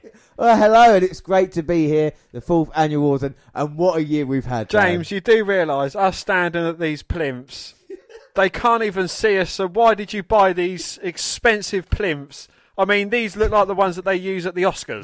Do you know, I had to loan them from the Oscars. It did cost me an arm and a leg, but I think it's cool. The wrestling Oscar or the Oscar? No, so the Oscar, yeah. To be fair, Oscar would win an Oscar if she could. But no, we're here. We've got the setting here. Yes, we maybe should have had an audience, but there you go. We'll move on maybe in years to come. There's not a lot of room here in the cottage. But yes, the WNR Awards. The most prestigious awards maybe in entire of professional wrestling. Everybody refers to the WNR Awards when thinking about certain things throughout the years, you know. Who was James's one to watch in 2015? People I hear ask, mainly most days as well. We've ran through the WNR Awards here on the podcast, but of course we are getting ready for the 2018 ones. And Dan, you have thought long and hard about these awards, haven't you? Has it been difficult to pick this year? It has been very difficult, yes. I feel with me this year, 2018, some of the awards were very easy to hand out, and some of them were maybe a little bit difficult. But what we'll do, we'll run through the awards that we're going to give away, of course, and then we'll just, we'll in description why we've picked them, not just because they're our picks for. With Match of the Year and other things like that as well, we might have different nominations maybe for the actual awards. Start the 4th Annual WNR Awards, Dan. What category would you want to start with? Let's start with underrated. Underrated. So one of the WNR old school awards. We've got a couple of new awards that are going to pop up, and we'll tell you all about them. But we are starting off with underrated for 2018. So Dan, why don't you get us started? Anderson. I've had a look back and seen some of his Bullet Club stuff, and I thought he was absolutely brilliant in the Bullet Club, and there was a lot of hype about the club joining WWE, and I just think Carl Anderson he's a brilliant in-ring performer, and he's underutilised and definitely underrated. Yeah, and it must be good for you to see them on SmackDown recently. Finally back with his single runs with him, or just the kind of tag team at the moment? The tag team in general, you've got kind of the big guy and you've got the smaller guy, but, as talented as he is, Carl Anderson is, he's one of these ones that can get a hot tag in, just clean house and just be an absolute badass. Yeah, without a shadow of a doubt. That's a good pick for underrated. I have gone for Kalisto in 2018. Kalisto / most of the 205 Live division. We had a really great discussion about this, about the state of 205 Live, maybe kind of being chronically underrated. I think Kalisto maybe is a guy, doesn't get enough credit, maybe in part for someone like Rey Mysterio being back now. I think there's a lot of stuff Kalisto can do in the ring, a lot of other guys can't do, and I think fans can get behind him as well. I think he's a great wrestler, and in that Mustafa Ali role that's been taken on SmackDown, Kalisto maybe could have played it as well. Do you know what I mean? And I think Kalisto definitely deserves a chance. Former United States champion, former NXT Tag Team champion. Kalisto could do it all, and I think he's been misused a little bit. I like Lucha House Party, but I think Kalisto can go on to bigger and better things. So he's my underrated of 2018. So we'll move on next, and we'll go one to watch for 2019. Alright, so my one to watch for 2018 is none other than Lars Sullivan. Again, a pretty obvious choice if you think about it. He is being built up on the the vignettes that we've seen. He's coming to Raw and SmackDown. He's going to be a big deal. Vince McMahon loves guys his side. If you can sort out, if you can, have a good attitude outside the ring. Some stories have said it's not been great, and his opinions need to keep to himself. And he does the right things. I think we've seen enough of Lars Sullivan in NXT to realise he's not a bad worker with the right opponent, and I think he's going to have a great 2019, whether I'd have picked him or not. Do you know what I mean? I think he's going to be undefeated the majority of 2019 and be in big time feuds as well for championships. Dan, who's your one to watch? Mine is the Velveteen Dream. He's had some brilliant matches, not necessarily always on the winning end of those matches, but again, winning or losing, he's been absolutely brilliant. And, when he eventually gets called up to the main roster, the things that he can do with his character are absolutely phenomenal. And I think, he's just going to keep building steam and, eventually turn into a huge star. Yeah, I think without a shadow of a doubt, Velveteen Dream is a great pick. Is a guy, again, who just has looked great on NXT after kind of, being dobbed out or not knowing. Ever since the Ali B kind of feud and Say My Name, he's been a different guy. And that match with Ciampa at TakeOver, weren't expecting anything, really delivered. Like you say, he's kind of got the kind of... It's like Goldust, but like main event level Goldust in that way. I really feel with Velveteen Dream, much like Lars Sullivan, they can go all the way in WWE if used correctly. I think there's kind of mystique about the Dream as well. He's still only like 23 years old, which is incredibly, young and so much more experience to gain as well. So that's Dream and Lars Sullivan. So next award, Dan. Let's go for Move of the Year. Oh, it's quite a big one. Move of the Year. Who have you gone for? Mine, it's a kind of a double header, but they bunch together really well. And that is the Tarantula Powerbomb / Superplex at War Games, followed by the Ricochet Double Moonsault. I mean, I know the Ricochet Double Moonsault, it didn't completely hit its mark, TARDIS. But, you know, it was a very, very impressive move nonetheless. And again, it's, you know, kind of pushing the bounds of what people can do in ring. Oh, without a doubt. And it's been a pleasure to watch Ricochet this year take at NXT, being treated so well and having these kind of big match moments as well, you know, like I say. My move of the year is not a grand move like yours is. It's not kind of set up. It's just a move that every time I see it, I absolutely love it. Now, I wonder if you can guess what my move of the year is. What move do I always pop for? Kinshasa. No. Once I tell you, you'll know. The Tyler Bate springboard off the top rope, bang into a clothesline. I fucking love that move. It's like I don't know if it's a video game type move. I don't know how he does it. I've not seen it before done in that way. I always go crazy, and it's not even a kind of signature move. It's kind of like even meant to the comeback. That's got to be my move of the year. Like again, Reverse Hurricane is a great move, but you know we've seen it in the past with Bate. When he delivers it, you kind of know, oh my god, what a move that is. So I've got to say Bate with the clothesline off the rope. I'm sure it's got an official move, but I just can't find it yet. All right, so a couple of new awards. We move on to Manager of the Year. We've added Manager. We've added a couple others, actually, which one of them probably start an argument soon.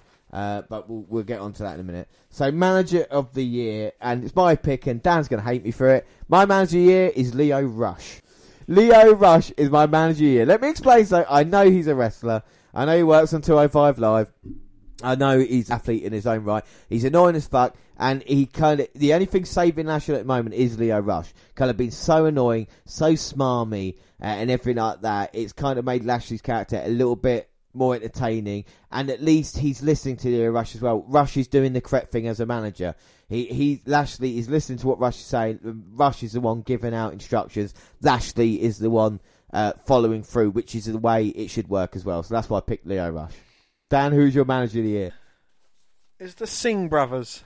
Ooh. Just simply for the amount of beatings them poor bastards take week in, week out.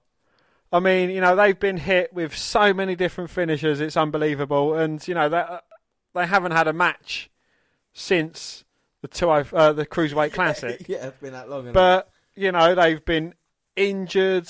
You know, they've been turned inside out by Randy Orton. I know that wasn't last. You know, it's F5. Yeah, they've been suplexed, folded in half. That German suplex across the ring, laying down on the neck, didn't he? Like say, that was sickening. No, I like the Singh brothers. They do deserve a lot more. But they're the Manager of the Year. So what's the next award, Dan? Well, again, we go on to one of our new ones, and that is Announcer. Oh. All right, who's your Announcer of the Year? Well, mine, it's two. One of them, and it is a guy that I know very well. My friend, Nigel McGuinness. Because, you know, his unique take on things, I think he's very good, and plus I could do a very good impersonation of him. Mm-hmm. And also Renee Young.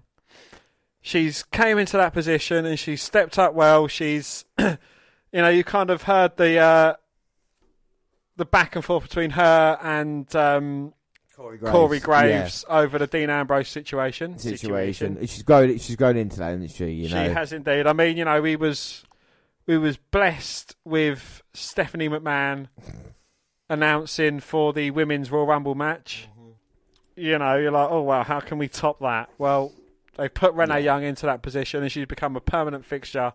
Well deserved as well. Yeah, and you took one of mine were Renee Young as well for the exact same reason. So Renee Young's definitely one of the announcers of the year.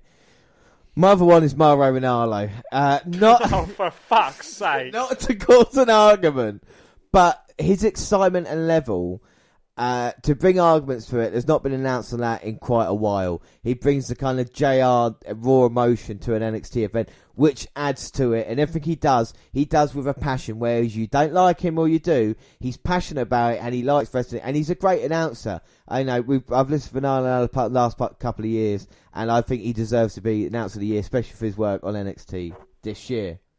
Dan, do you agree with that? No. No, you don't. You don't. Right? Well, he's the announcer. Up next, then, another new award, and we'll do Referee of the Year. Go on, James. No, I was about to say, my Referee of the Year is Jessica Carr. Of course it is. Jess Carr has been great. Young Classic. Did a great job, and is now part of NXT. And, you know, the great thing you can say about referees is that no one notices her. And no one notices them. And you can hardly, you know, you only realise when you look around, oh, fucking hell, Jess Carr's doing this one. She nothing wrong, you know, everything right. A great referee who deserves maybe a chance on the main roster in a couple of years' time, you know, because she's that good as well. Dan, who's your ref? Yes, you know, I also agree with you on Jessica Carr, but I've had to go for a personal favourite of mine. None other than Mini Ric Flair himself, Charles Robinson. And after seeing a little documentary of him on the internet, about him not only being a referee, but he's in charge of setting up everything in the ring area, from the ring to the Titantron to, you know, all the barricades and everything like that. And, you know, for a man who has been about for at least 20 years. At least 25. You know, he's a brilliant constant figure, and he doesn't look like he's aging. Yeah, that's true. He looks as young as he does. We've seen him 20 years ago. Looks exactly the same. He really does. And a fair play to Charles Robinson getting that award. But for me, Jess Carr. All right, move on to another new award. I think most hated. Because we were talking about who is the most hated in, either in the wrestling world or who do we hate. Now, I've only really got one to pick. And I'm going to pick him, even though I am starting to feel a little bit sorry for him, to be fair. Because I've not seen him in a while, and it's a damn shame, you know. I've even been checking Main Event out, and he's not been making that, which is a shame. So I've gone for Mojo, soon to be released, Rawley, as my most hated wrestler. My most hated. As for the internet, I don't care, you hate everybody, don't you? So, Dan, who have you gone for? Well, mine is split between two cunts, and that is Adam Cole and Mike Kanellis. There are a lot of honourable mentions: Shayna Baszler, Matt Riddle, James Rowlands, Leo Rush. But, you know, I think these two guys, for starters, I don't get what everyone sees in them. You know, I've seen nothing whatsoever impressive that either of these guys have ever done in the ring. I disagree with you with Adam Cole. I think you know Adam Cole's delivered good in the ring. You even admitted to that when we talked about War Games with him starting off and impressing you as well, and the stuff with Ricochet. Adam Cole is a good worker. You just set your stall out early and you can't change it now. As for Mike Kanellis, I've not really seen much that impressed me from. Matt Riddle's another guy that I'll probably start liking in 2019. Apart from, you know, old wrestlers, someone like Mongo or Conan for me, it's got to be Mojo, but I think they're last of the dying breeds. You know, we've got rid of Enzo Big Cass this year. I think Mojo's next. You know, there's not a lot of guys left. It's soon WWE roster should just be great wrestlers as opposed to guys taking up spots. You know, but who's the next award, Dan? What's the next award? We go on to RKO of the year. One of my favourite awards. Who you gone for then? I've obviously Randy Orton, but against whom? On Bobby Roode at Fastlane to win the United States Championship. And again, you know, because previously I've been going for ones that have truly been coming out of nowhere, but deep down I knew this one was going to happen. And Randy Orton hit Bobby Roode with the RKO to pin James's man and win the US Championship and give it a decent home for a brief period of time until Jinder Mahal beat him for it. Yeah, exactly. The following fucking month and no one cared about it. Randy Orton ruined the US title. But not only that, James, it was the final duel in Randy Orton's gauntlet of Infinity Stones. I mean, that completed everything. He completed with that? Well, my RKO of the year is actually one that's not got a more kind of meaning to it. It's just really cool.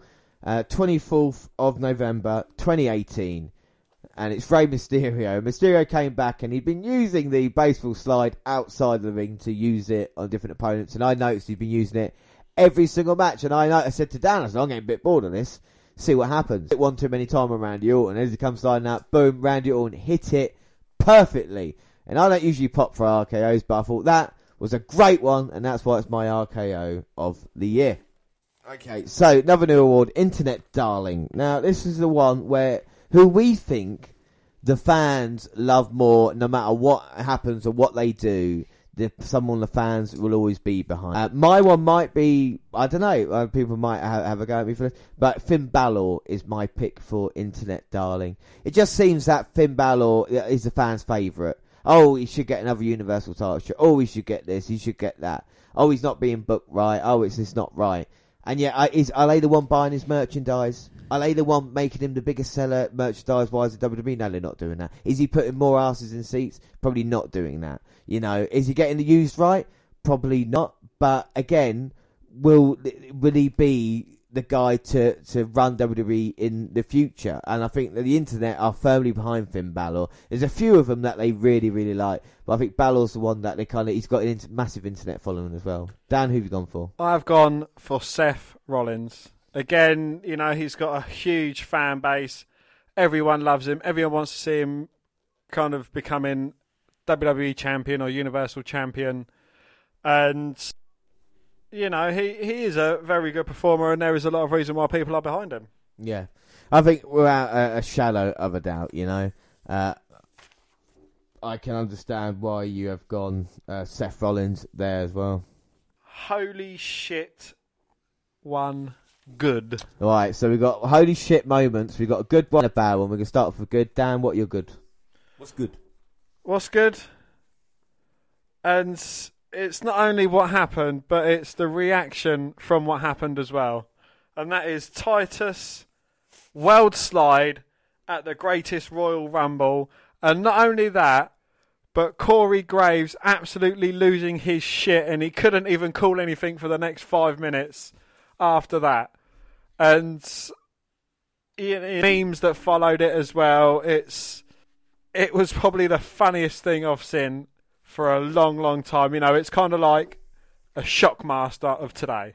Without a doubt. It was one of those moments in time you couldn't believe you're actually watching it. You know, like, that is a meme there forever. And like I said, it was holy shit. It was like, holy shit, where the fuck did he go? Yeah, it's like, what the fuck? Anybody who hasn't seen it, I'm sure everyone has seen it more than once. It's fucking brilliant. My one was a bit more personal, because mine was good, was Asuka finally winning the women's title at TLC. For me, that moment, holy shit, they fucking finally did it after thinking they're going to waste it with Asuka. I don't care the circumstances. I don't care if Ronda Rousey cost Charlotte and Becky Lynch. I care about Asuka winning that title and finally having that moment on top. And if they do it right, they can, you know, really have a great champion there. That's why it's my great holy shit. I couldn't believe they finally went with Asuka. Fair play to Asuka for winning the women's title. That's my holy shit good. My holy shit bad, on the other hand, let me take a breath. Right. There can only be one massive steaming pile of shit on the floor that is this year. They come very close in April, but they finally achieved it in November. My holy shit bad is the entire dual event. What a fucking clusterfuck of shitness and twats. It was the worst event ever. If we were doing a worst paper of the year, it would have been mine with a 4. I think you gave it a 5 out of 10 as well. Nothing good came from it. Nothing. It's 3 hours of my life I will never get back, and I hate WWE for it. Dan, what about you? It was Roman Reigns. You know, the announcement of him coming out, you know, as Joe, and, you know, just the shock of what he'd come out with saying as well. You know, it was probably a moment that no one wants to hear. You know, if you love him or you hate him, everyone was kind of united in, oh my fucking God, that you wouldn't even wish it on a wrestler that you can't stand. Yeah, you wouldn't even, not even on Adam Cole or No. Mike Kanellis, and it's an awful thing. And yeah, like I said, holy shit, it's just unimaginable what Roman Reigns has gone through and what he is going to go through as well. And like you said, Dan, it's a really good choice, really thoughtful, especially this time of year, to be close to your family and just love them, because you never know what could happen. And this is the crazy thing about Christmas, that we all get together and celebrate it as a family. And those that can't, make sure you try and find someone. If there's no one like that, make sure you're not alone around Christmas either. Yeah, shit, that turned it around a little bit, didn't we? Let's cheer it up. Tweet the year then, Dan. Shall we go tweet the year? Or is it your choice? Yeah. Well, James, I'm going to start crying in a minute. So I'm going to go for tweet of the year. And it's not a specific tweet. It is pretty much anything by Becky Lynch. She has absolutely owned everyone on Twitter, from Corey Graves to Ronda Rousey. I mean, anyone that just comes up against her on Twitter, you might as well just get a spade out and start digging. Yeah. Without a shadow of a doubt, Becky Lynch is the best. My tweet was from Becky Lynch, because like I said, it could have picked out anything. The one I picked out was Becky Lynch, November 14th. She tweeted, "You gave me your best sucker punch, but I destroy your whole roster. They won't let me fight, but I'll get back up from that too. It's what I do. So enjoy your one free shot, because as bad as my memory is now, I haven't forgotten you, bitch." I mean, that breeds excitement on a tweet. Becky Lynch so fucking over. Just fantastic on social media. Like you said, Dan, it's added a layer to her character, hasn't it? Where that's what social media has actually been able to achieve this year, It has indeed, yes. So I'm saying Lynch as well for of the year. I think it's been brilliant. All right, a bit of controversial one then. Overrated. Go on then, James. I'm going to piss off the entire internet now, because my overrated is Finn Balor. Mark Tardis, I had no idea he was going to say this. This is James, and James's own his thoughts. And I'll leave him to deal with the consequences, but this has nothing to do with me, Mark. Finn Balor is overrated. What was the last great Finn Balor match? James, you fight your battles, mate. No, I'm asking. Would you remember the last great Finn Balor match that you had? Maybe a multi-man match, maybe with rules involved, and before that, probably another multi-man match, and probably that. Apart from his match versus AJ Styles last year, what has Finn Balor really delivered on pay-per-view? Yes, he's been feuding with Baron Corbin these past 12 months. Still should get something maybe entertaining about of it. I don't get Finn Balor. I know he's going to get a kind of monster push or whatever it is now, but the demon character I understand, but Finn Balor hasn't achieved his goals, or he's not set out his goals. He's not come out and said he wants to be Universal Champion. He's almost like he's come out and said, I'm happy to be here. I'm going to have this smile on my face and just do what I want to do, as opposed to kind of fighting down and wanting to be the guy. I know he suffered the injury, and I know he was Universal Champion, and that was a setback, but you have to come to a setback. Because if Balor's not careful, he's going to end up like Dolph Ziggler, always on the peripheral, never getting the main event picture again. And does Balor really want to do that? He's a talent. We saw it in NXT and on the independents in Prince Devitt, who could go around the world having great matches. We need to see kind of more hunger and more desire from Balor, and stop kind of being a smiley kind of baby face and kind of being a bit more serious. And I think with that, that's why I think he's overrated. There's nothing I see here that, any other guy, like Velveteen Dream. I think Velveteen Dream is better than Finn Balor. That's what I'm going to say. I think there's a lot of guys like that, Dan. So bring it on. Anybody who wants to complain to me about that, bring it on. Dan, who's your overrated? Well, James, it is a toss-up between four people. And that is Mike Kanellis. I think, all this power of love shite and having fucking Maria in his corner and just shit wrestling. Shayna Baszler, which you've kind of started to come around on as well. And again, she came in looking to be this fucking badass. Turned out it wasn't. She needs help to win matches. I mean, if that kind of kicks UFC right in the cunt, I don't know what does. Brock Lesnar, for obvious reasons I don't need to say anymore, and Matt Riddle as well. I mean, some stupid little stoner fuck coming in, kicking his stupid fucking flip-flops off in the fucking ring. Coming, yo, bro, I made my day, but, man, I kind of get off on fucking saying things wrong. And fucking bro, fucking bro. And yes, James, you may notice that I've left a few names off of that list of people that I hate, but... So who's the most overrated, Dan? You've got to pick one. Pick one. I'm going to go with Shayna Baszler. Oh, so Baszler is the most overrated, the NXT Women's Champion. So who's the next award then, Dan? The next award is a favourite, and it is the Johnny Gargano Award for most punishment taken in a match. So who have you gone for 2018? I have gone for, besides AJ Styles' nuts, Johnny Gargano and Tommaso Ciampa. Right, okay. Because they've beaten the shit out of, from their unsanctioned match that they had to, every other match that they've been involved in, and especially having Aleister Black thrown into that mix as well. I mean, they've just taken a lot of punishment throughout the year. But again, that unsanctioned match with the fucking DDTs on the exposed floor and just everything. So, the pair of them, they just rip the most shit out of each other. Yeah, no, I agree with you there. That is most matches that I've seen. But I think the most vicious match this year was at War Games. And my Johnny Gargano Award for the most punishment taken in the match goes to Hanson. Now, Hanson suffered broken ribs, a ruptured spleen, and torn ligaments in the War Games match. So, therefore, he wins the Johnny Gargano Award for most punishment taken in the match. He's 3 different injuries. So, next year, will it be the Hanson Award?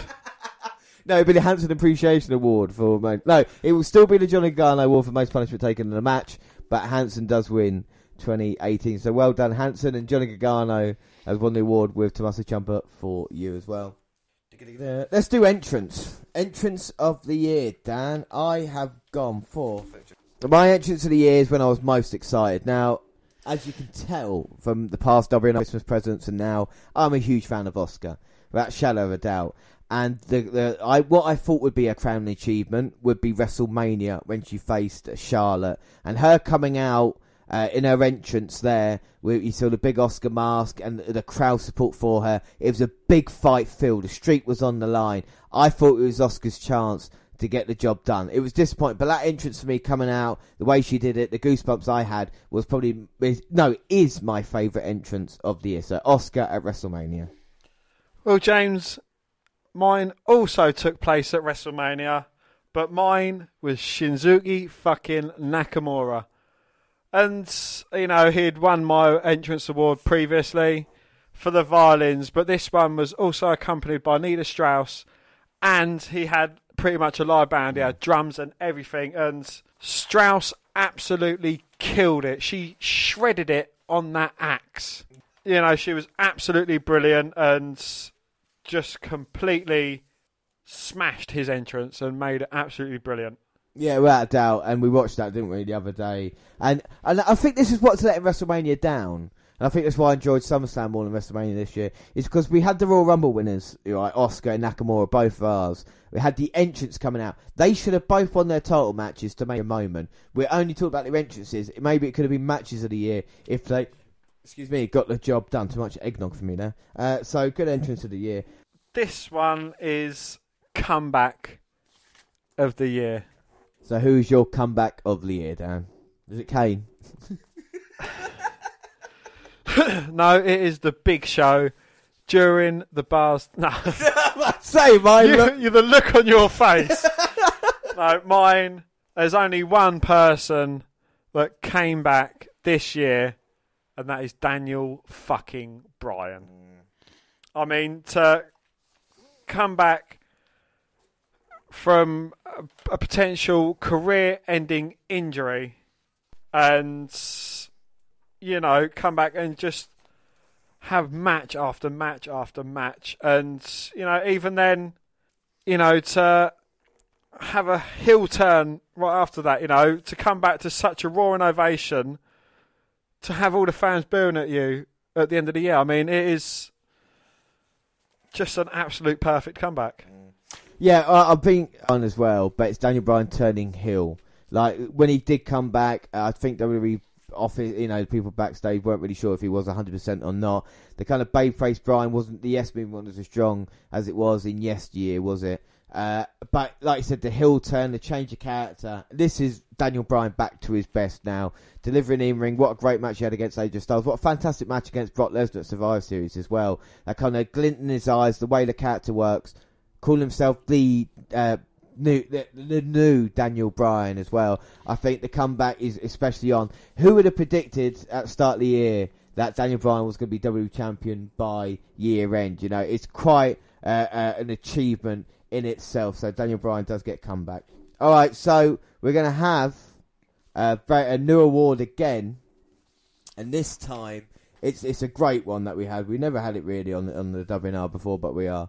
It is going to be the Lifetime Achievement Award. Someone in WNR that we've watched, maybe someone we didn't know a lot about, someone maybe we did and doesn't get enough credit. So my Lifetime Achievement Award this year goes to Alex Wright. Alex Wright wins Lifetime Achievement. I mean... Is it just Alex Wright or a specific part? Well, let me get on to that. Alex Wright kind of sprang into my life a couple of years ago.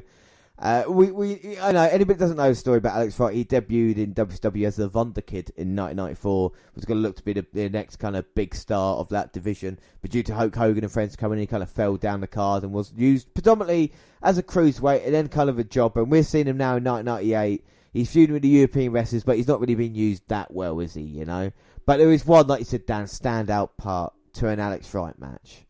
And this part deserves a Lifetime Achievement Award. I mean, we all know what it is. It's the elephant in the room. It's an elephant down his trunks, basically. Anybody watches an Alex Wright match will notice one thing, and that is his gigantic penis. Alex Wright penis. I mean, the guy wrestles well. But, I mean, his penis wrestles better than him, you know what I mean? It's like having a tag team partner, He is the early day equivalent. No, yeah, but even that, like, Joey Ryan uses his, but, I mean, Alex Wright's is a deadly weapon, And I think he's a great worker, and I think the personality, the dancing back in the day to get people get so annoyed with you, I think is very clever. He knew what he was doing. He looked like a gay German porn star, and that's what the fans, could have got behind. And I think we could have seen a lot more about that as well with Alex Wright. I think fantastic guy. He's still working at W Performance Centre now, isn't he? Training the young guys. Of course, can't do a hammerlock anymore just because he gets in trouble for sexual offences. But there's a lot of other stuff he can do. So Alex Wright is my Lifetime Achievement Award for 2018. Dan? Mine goes to a man with a voice so beautiful it could put me to sleep. And that is Mean Gene Okerlund. He is a WWE legend, Hall of Famer, and just an all-round good guy. He is probably my favourite announcer / interviewer, the moments that he's had. And, I wish he was my granddad. Yeah, I mean, Mean Gene is a legend, and it's a bit sad what's happening, but like age makes mortals of us all. But Mean Gene's work throughout the years will be remembered, and quite rightly deserves Dan's Life Award this year. And of course, Alex Wright and his penis, along with Mean Gene Okerlund, will be going into the WNR Hall of Fame. So there we go. Welcome to these two. The first two, or the three. The first three, yeah. First three in the Hall of Fame. Alex Wright, his penis, and of course Mean Gene Okerlund into the WNR Hall of Fame for 2018. So now we're getting quite big ones left. Let's get through a couple. So we've got... Well, we move on to Better Off Last Year. And who have you gone for? Who was better off last year than they are now, Dan? Banks and Bailey.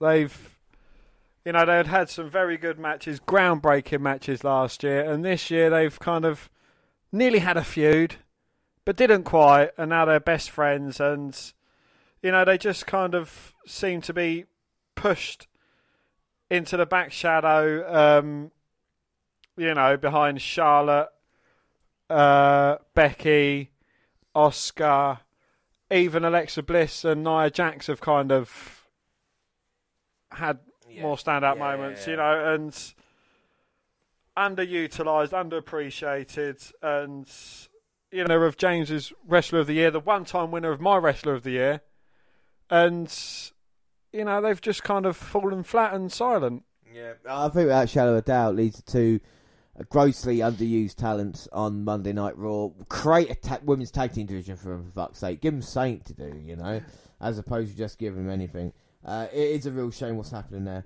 Mine is a tag team, and hopefully this turns around in 2019. Maybe there are all these signs of it. But I think it's just completely useless for this tag team. The Revival. What the fuck did they accomplish in 2018? Absolutely nothing. There was no point of the year jobbing out to the B team and other tag teams like that. You kept them down in NXT for another year and have great matches against, you know, the Undisputed Era or Lorcan and Birch or, you know, Mustache Mountain and people like that. I feel they're really missing a trick with the Revival on Raw. If they've been on SmackDown now, imagine the wars they could have with the Usos and the New Day and the Bar. They need to sort it out. The Revival need to be kind of in position on Raw. They've had great matches with Authors of Pain before. They're on Raw. Make it work out. The Revival need a much better 2019. I think they were much better off last year before the move up even happened.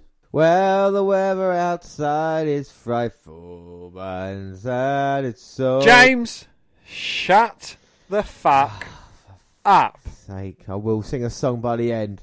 Alright, let's continue WNR Awards, and most improved. My pick is, the only one I think can be this year, is Ronda Rousey. She is so with only 12 months experience in professional wrestling. She has delivered great matches near enough every time. Against Nia Jax twice when people think she couldn't do it. She really delivered well. You know, quick match at SummerSlam against Bliss, but got the job done. And, you know, we've seen at WrestleMania when she made a debut, you know, in the tag team match against Stephanie Triple H. She looked awesome in it. And if she can continue working in, you know, her ring is improving. She needs to work on the character outside the ring and her promos and stuff like that. But for someone with so little experience, I can only think of maybe Kurt Angle's had a better first year than Ronda Rousey. She's been working house shows. She's been, you know, on the television, so you can't say she's like Brock Lesnar. And she seems to really care and give it her all every time. Dan, who is your most improved for 2018? This one has been quite a tough award for me, and I think, you know, there's a couple of awards it could go to, and it's not kind of an improved such, but it's kind of a resurgence. And that is Becky Lynch turning into a complete and utter badass. I mean, you know, just all the memes she has, you know, turning into the man. And, you know, she has come into this role, but I think it goes to Daniel Bryan. So it's not Lynch. No. It was very nearly Becky Lynch, but Daniel Bryan, I think, you know, his comeback and, you know, just completely changing himself, turning him into, like, you know, when CM Punk was a straight edge superstar, you know, kind of like the straight edge vegan. Yeah, right. And, you know, it's just given him a lot more to do. And I think, you know, that is absolutely brilliant for Daniel Bryan. I doubt Daniel Bryan's kind of been one of the happiest stories that we've had this year. So it's the award. Tag team. Tag team. Ooh, all right. So who is your tag team of 2018? Well, there is two and one. And that is Lorcan and Birch. Absolutely love these guys. They are two brilliant performers. And, you know, again, they kind of went from fighting against each other to joining forces and just becoming an absolute badass of a team. I think they deserve a lot more, but, you know, I think they're just kind of finding their feet, and the fans absolutely love them, and I absolutely love them, and I'm sure you absolutely love them as well, James. Without a shadow of a doubt, you know, you talk about what tag teams we love this year, and Lorcan and Birch have stand out. I mean, you've got to shout out to Mustache Mountain. Fucking brilliant start of the year. What a match they had against Undisputed Era to win the NXT Tag Team titles. Hopefully there'll be a lot of fun NXT UK, you know, when they're around there. We've got to build up a tag team division on there. Undisputed Era as well have been great this year in delivering. Roderick Strong and Kyle O'Reilly have made a really great tag team, the two of them. When they're in action, they can do stuff really, really well. But yeah, Lorcan and Birch, I think, two teams. I'd also like a shout out for Heavy Machinery as well. Heavy Machinery, yeah, I mean, they're getting called up to the main roster as well. I mean, that was a bit of news, wasn't it, that we had about the 6 guys. We had Heavy Machinery coming up. Lars Sullivan we knew, Nikki Cross, and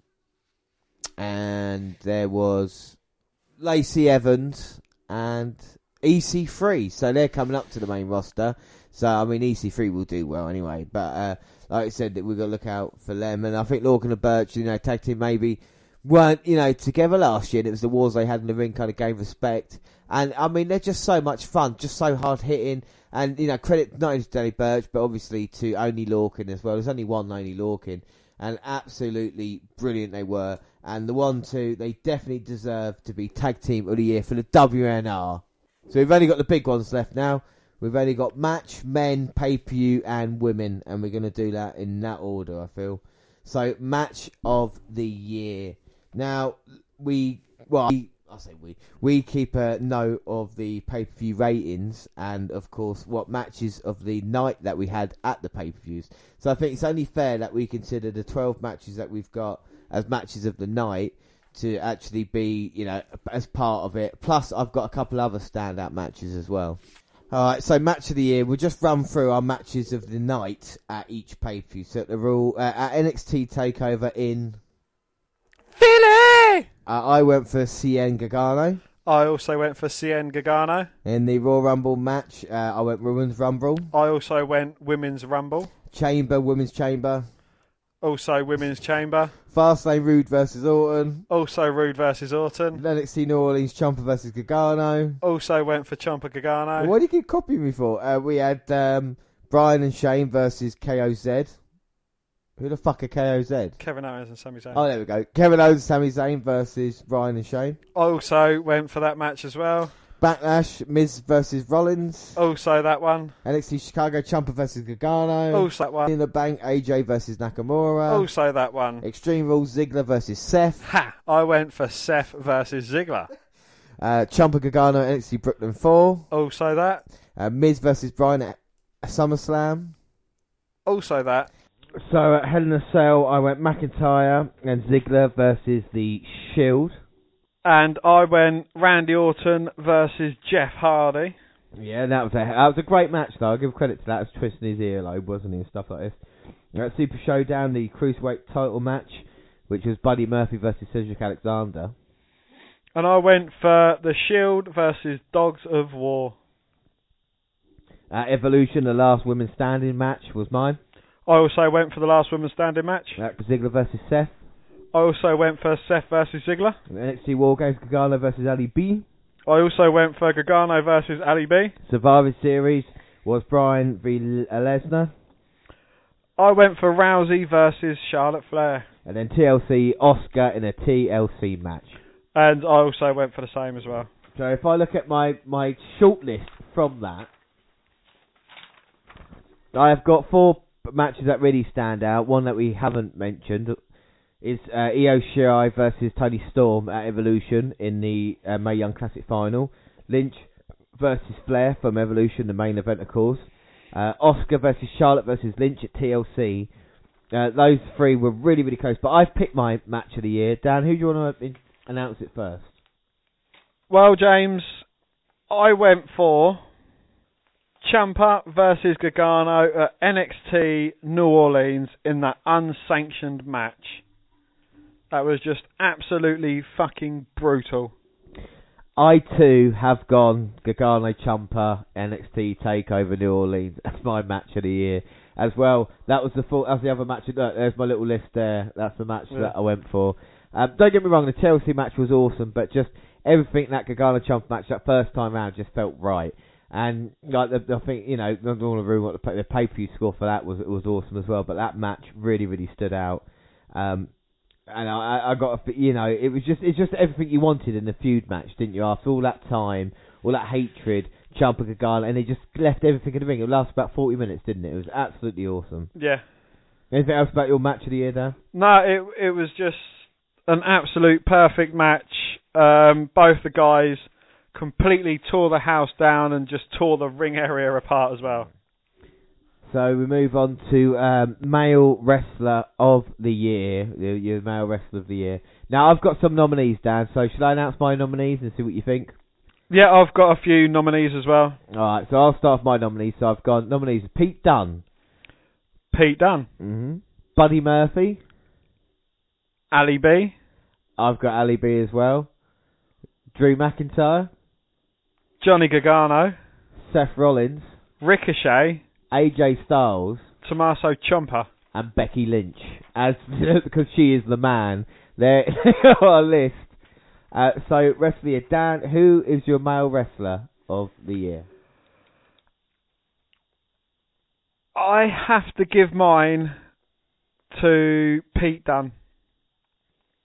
He has held the WWE or the NXT UK Championship for 550 plus days. Been an absolute outstanding performer in every match he's had, and he just, I don't know, he's everything that is right with wrestling. Yeah, Pete Dunne doesn't have a bad match, and you can look back at any of his matches in NXT UK, and they're all stunning matchups, you know, and it's fantastic stuff to see.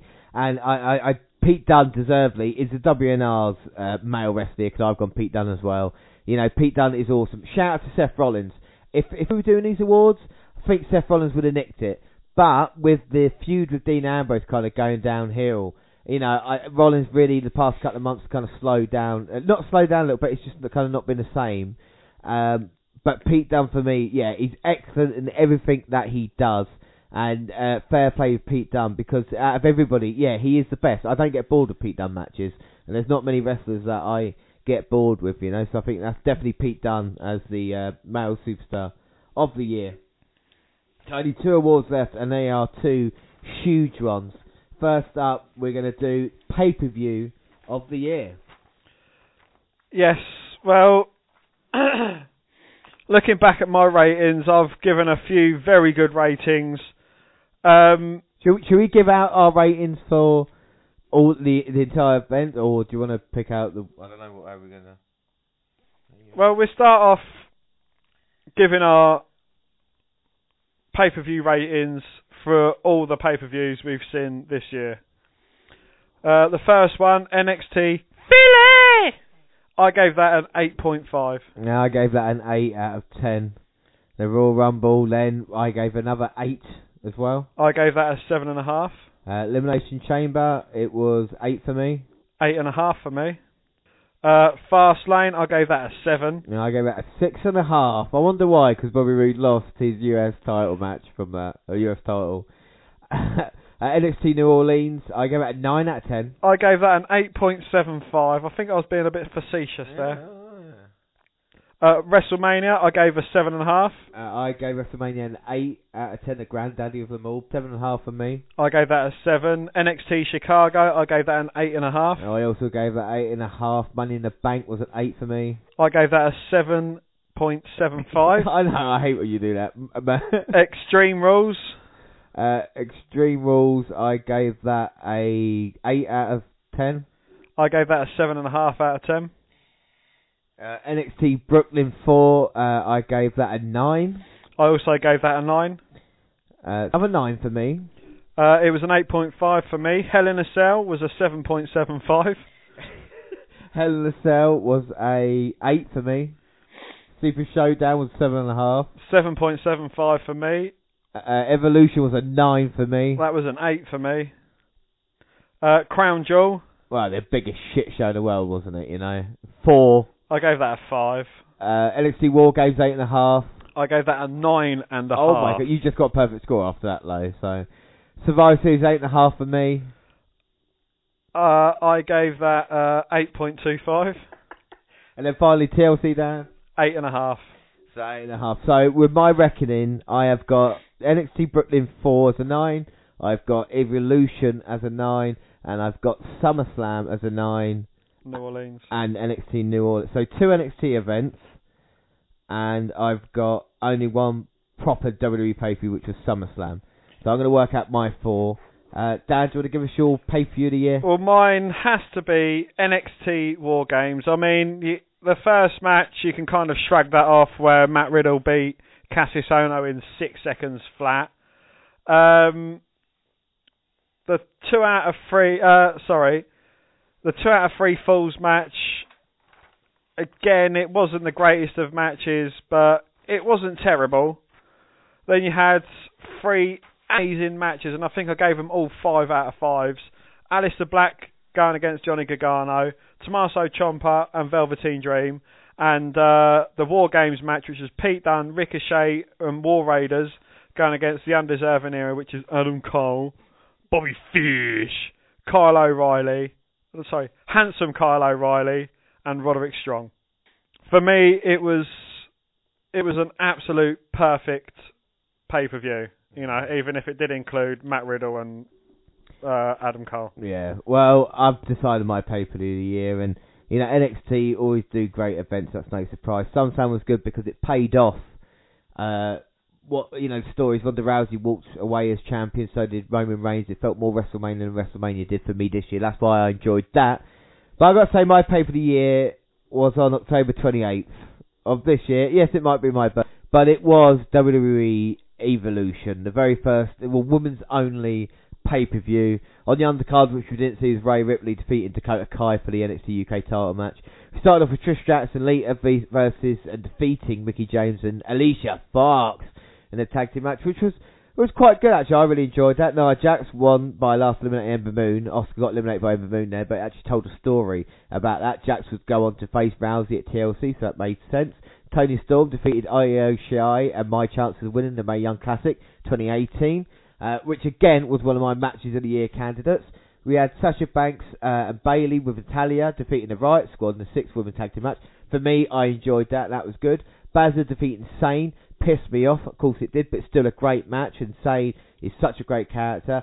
Becky Lynch defeating Charlotte Flair in the last women's standing match, which, you know, you talk about match of the year, that is on our awards as well. The main event, Ronda Rousey defeating Nikki Bella by submission. Even that was entertaining. So I've got to say Evolution, for me, because it was different as well and it stood out, it's definitely my pay-per-view of the year. So you got NXT War Games, I've got Evolution. Are you happy with that choice? I am very happy with my choice, yeah. And, you know, I do have to give props to Evolution. You know, even though it fell a day before my birthday, which, you know, as far as birthday events goes, it was an absolute shitstorm. And, you know, Crown Jewel, it was kind of unintentionally a man-only pay-per-view. I haven't got Greatest Royal Rumble. Rumble. I knew you were going to say that, so I came prepared, Dan. You say that? Well, here we go. I got it. 7 out of 10 were the pay-per-view scores we both gave. You picked the Daniel Bryan's performance in the Royal Rumble was your match of the night, and mine was the Intercontinental title match, ladder. So, Well, thanks for clearing everything up. Yeah, I keep everything. But, you know, outside of the NXT pay-per-views,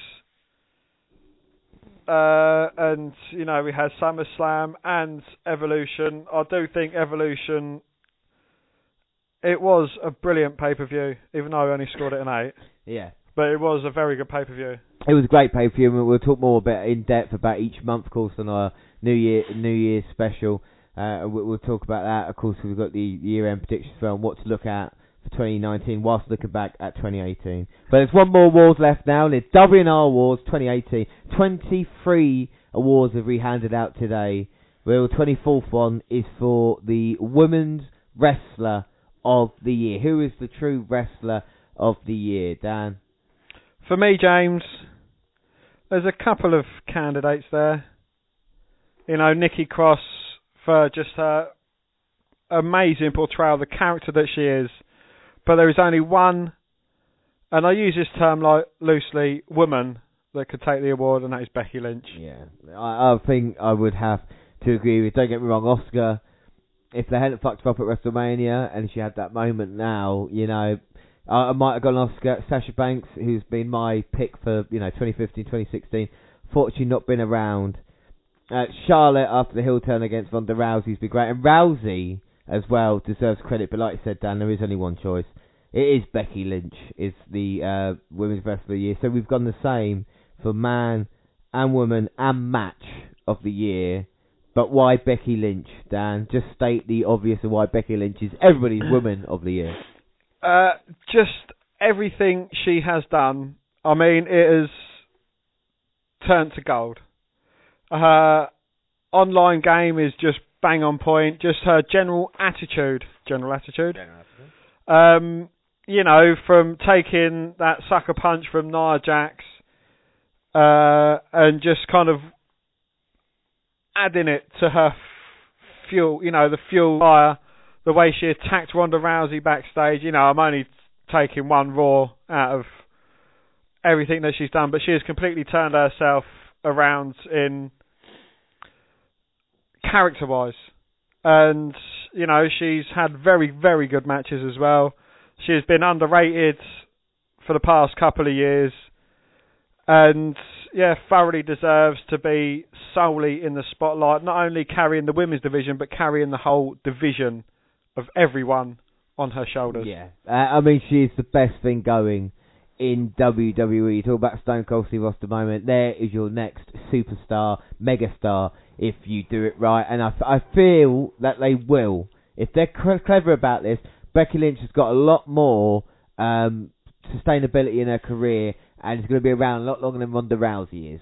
Don't get me wrong, Rousey's might be around for the next couple of years, might be around for the next 5 years or so. But there's a point where she'll go away, spend more time with her family, or maybe go back to MMA after a while. You know, whereas Becky Lynch, from a little girl she was, you know, loved professional wrestling, used to train with Finn Balor or something like that, you know, came across, and for how many couple of years was treated as an also-ran by probably everybody in WWE, you know what I mean? There's Sasha Banks, you had Bayley, and then you had Charlotte as a standout, and Lynch was kind of left alone. But then she finally made it, and now is an absolute just star. Becky Lynch, just an absolute star, and she should be the stand-up performer for 2019 as well. Dan, anything else about Becky Lynch? No, I just hope they don't fuck it up. You know, I hope they continue her push. I hope she goes, kicks Ronda Rousey's arse. And, you know, ends her undefeated, goes on to continue being the man in WWE. No, so that is it for the WNR Awards. Dan, what are your thoughts of WNR Awards? I mean, some may be a little bit controversial, but are you happy with your picks? I am very happy with my picks, yeah. Are you happy with your picks? I think I am. I think I'm going to get a bit of shit for Finn Balor, but if I look at the awards, I think we're both kind of evenly managed across the two. I don't think there's anything that you said really that are really quite, you know, that surprising. Want to watch Velveteen Dream if it's good shit. Underrated Anderson, maybe a little bit of a surprise. Apart from that, Charles Robinson as the referee. Alex Wright going into the Hall of Fame is brilliant. Both same match of the year, and Ronda Rousey. No, I mean, pretty happy with everything that goes on there, you know. So I think that's it. I think that's it for the Christmas special. Dan, how have you found Christmas this year?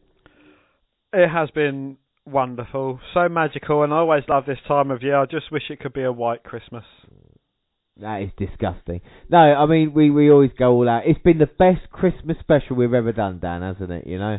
It has, yes. So next year will be even better than this one. Yeah, well, we always get bigger and better. We'll move on. Next year will be our 5th annual WNR Awards. But, of course, because it's the Christmas special, and because we're just about to wrap it up, we end on a song. And Dan, there is nothing you can do. I'm contractually obliged to you to sit down my song.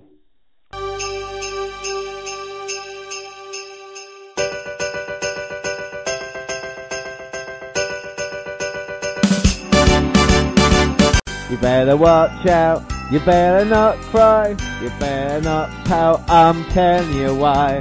Adam Cole is coming to town. Adam Cole is coming to town. Adam Cole is coming to town. He's making a list and checking it twice. He's gonna find out who's naughty or nice. Adam Cole is coming to town. Dan, Adam Cole sees you when you're sleeping. He knows when you're awake. He knows if you've been bad or good, so be good for goodness sake. Oh, you better watch out, you better not cry, you better not pout, I'm telling you why. Adam Cole's coming to town, Adam Cole is coming to town, Adam Cole is coming to town. Cha cha cha cha. What do you think, Dan? Go and fuck yourself Oh. with a pineapple. So our next episode is WNR 196. Of course, that would be WWE vs WCW Starrcade 1998. Goldberg versus Nash. The streak's on the line. But that is it for our Christmas special. I have been James Rowlands, and as always, I was joined by Dan White. I better do the actual normal thing, shouldn't I? Don't forget you can follow us on Twitter. Before we leave, let's do the plugs. Come on. It might be the Christmas Cottage. We might have had lots of eggnog. But don't forget you can follow us on Twitter at WNR Review or At Vince McDan, WWE. I'm at Jolands across all the Google platforms, WNR Review on Google+. Send us an email at the WNRpodcast@gmail.com. We're on Facebook. Yes, Facebook. You can come and find our page and give us a like with the WWE Network Review podcast. And come and find me and add me as a friend. I am Vince McDan. Subscribe to our YouTube channel, WWE Network Review. You can listen to our podcast on YouTube same time you can other places like SoundCloud. We're also on Spreaker Radio. We've got live shows coming in January. Stitch Radio, iTunes, where you can download, subscribe, rate and review there. But that is it. I have been James Rowlands, and as always I was joined by Dan White. Thanks for listening, everybody, and have a very Merry Christmas from the WNR team. Bye. Bye.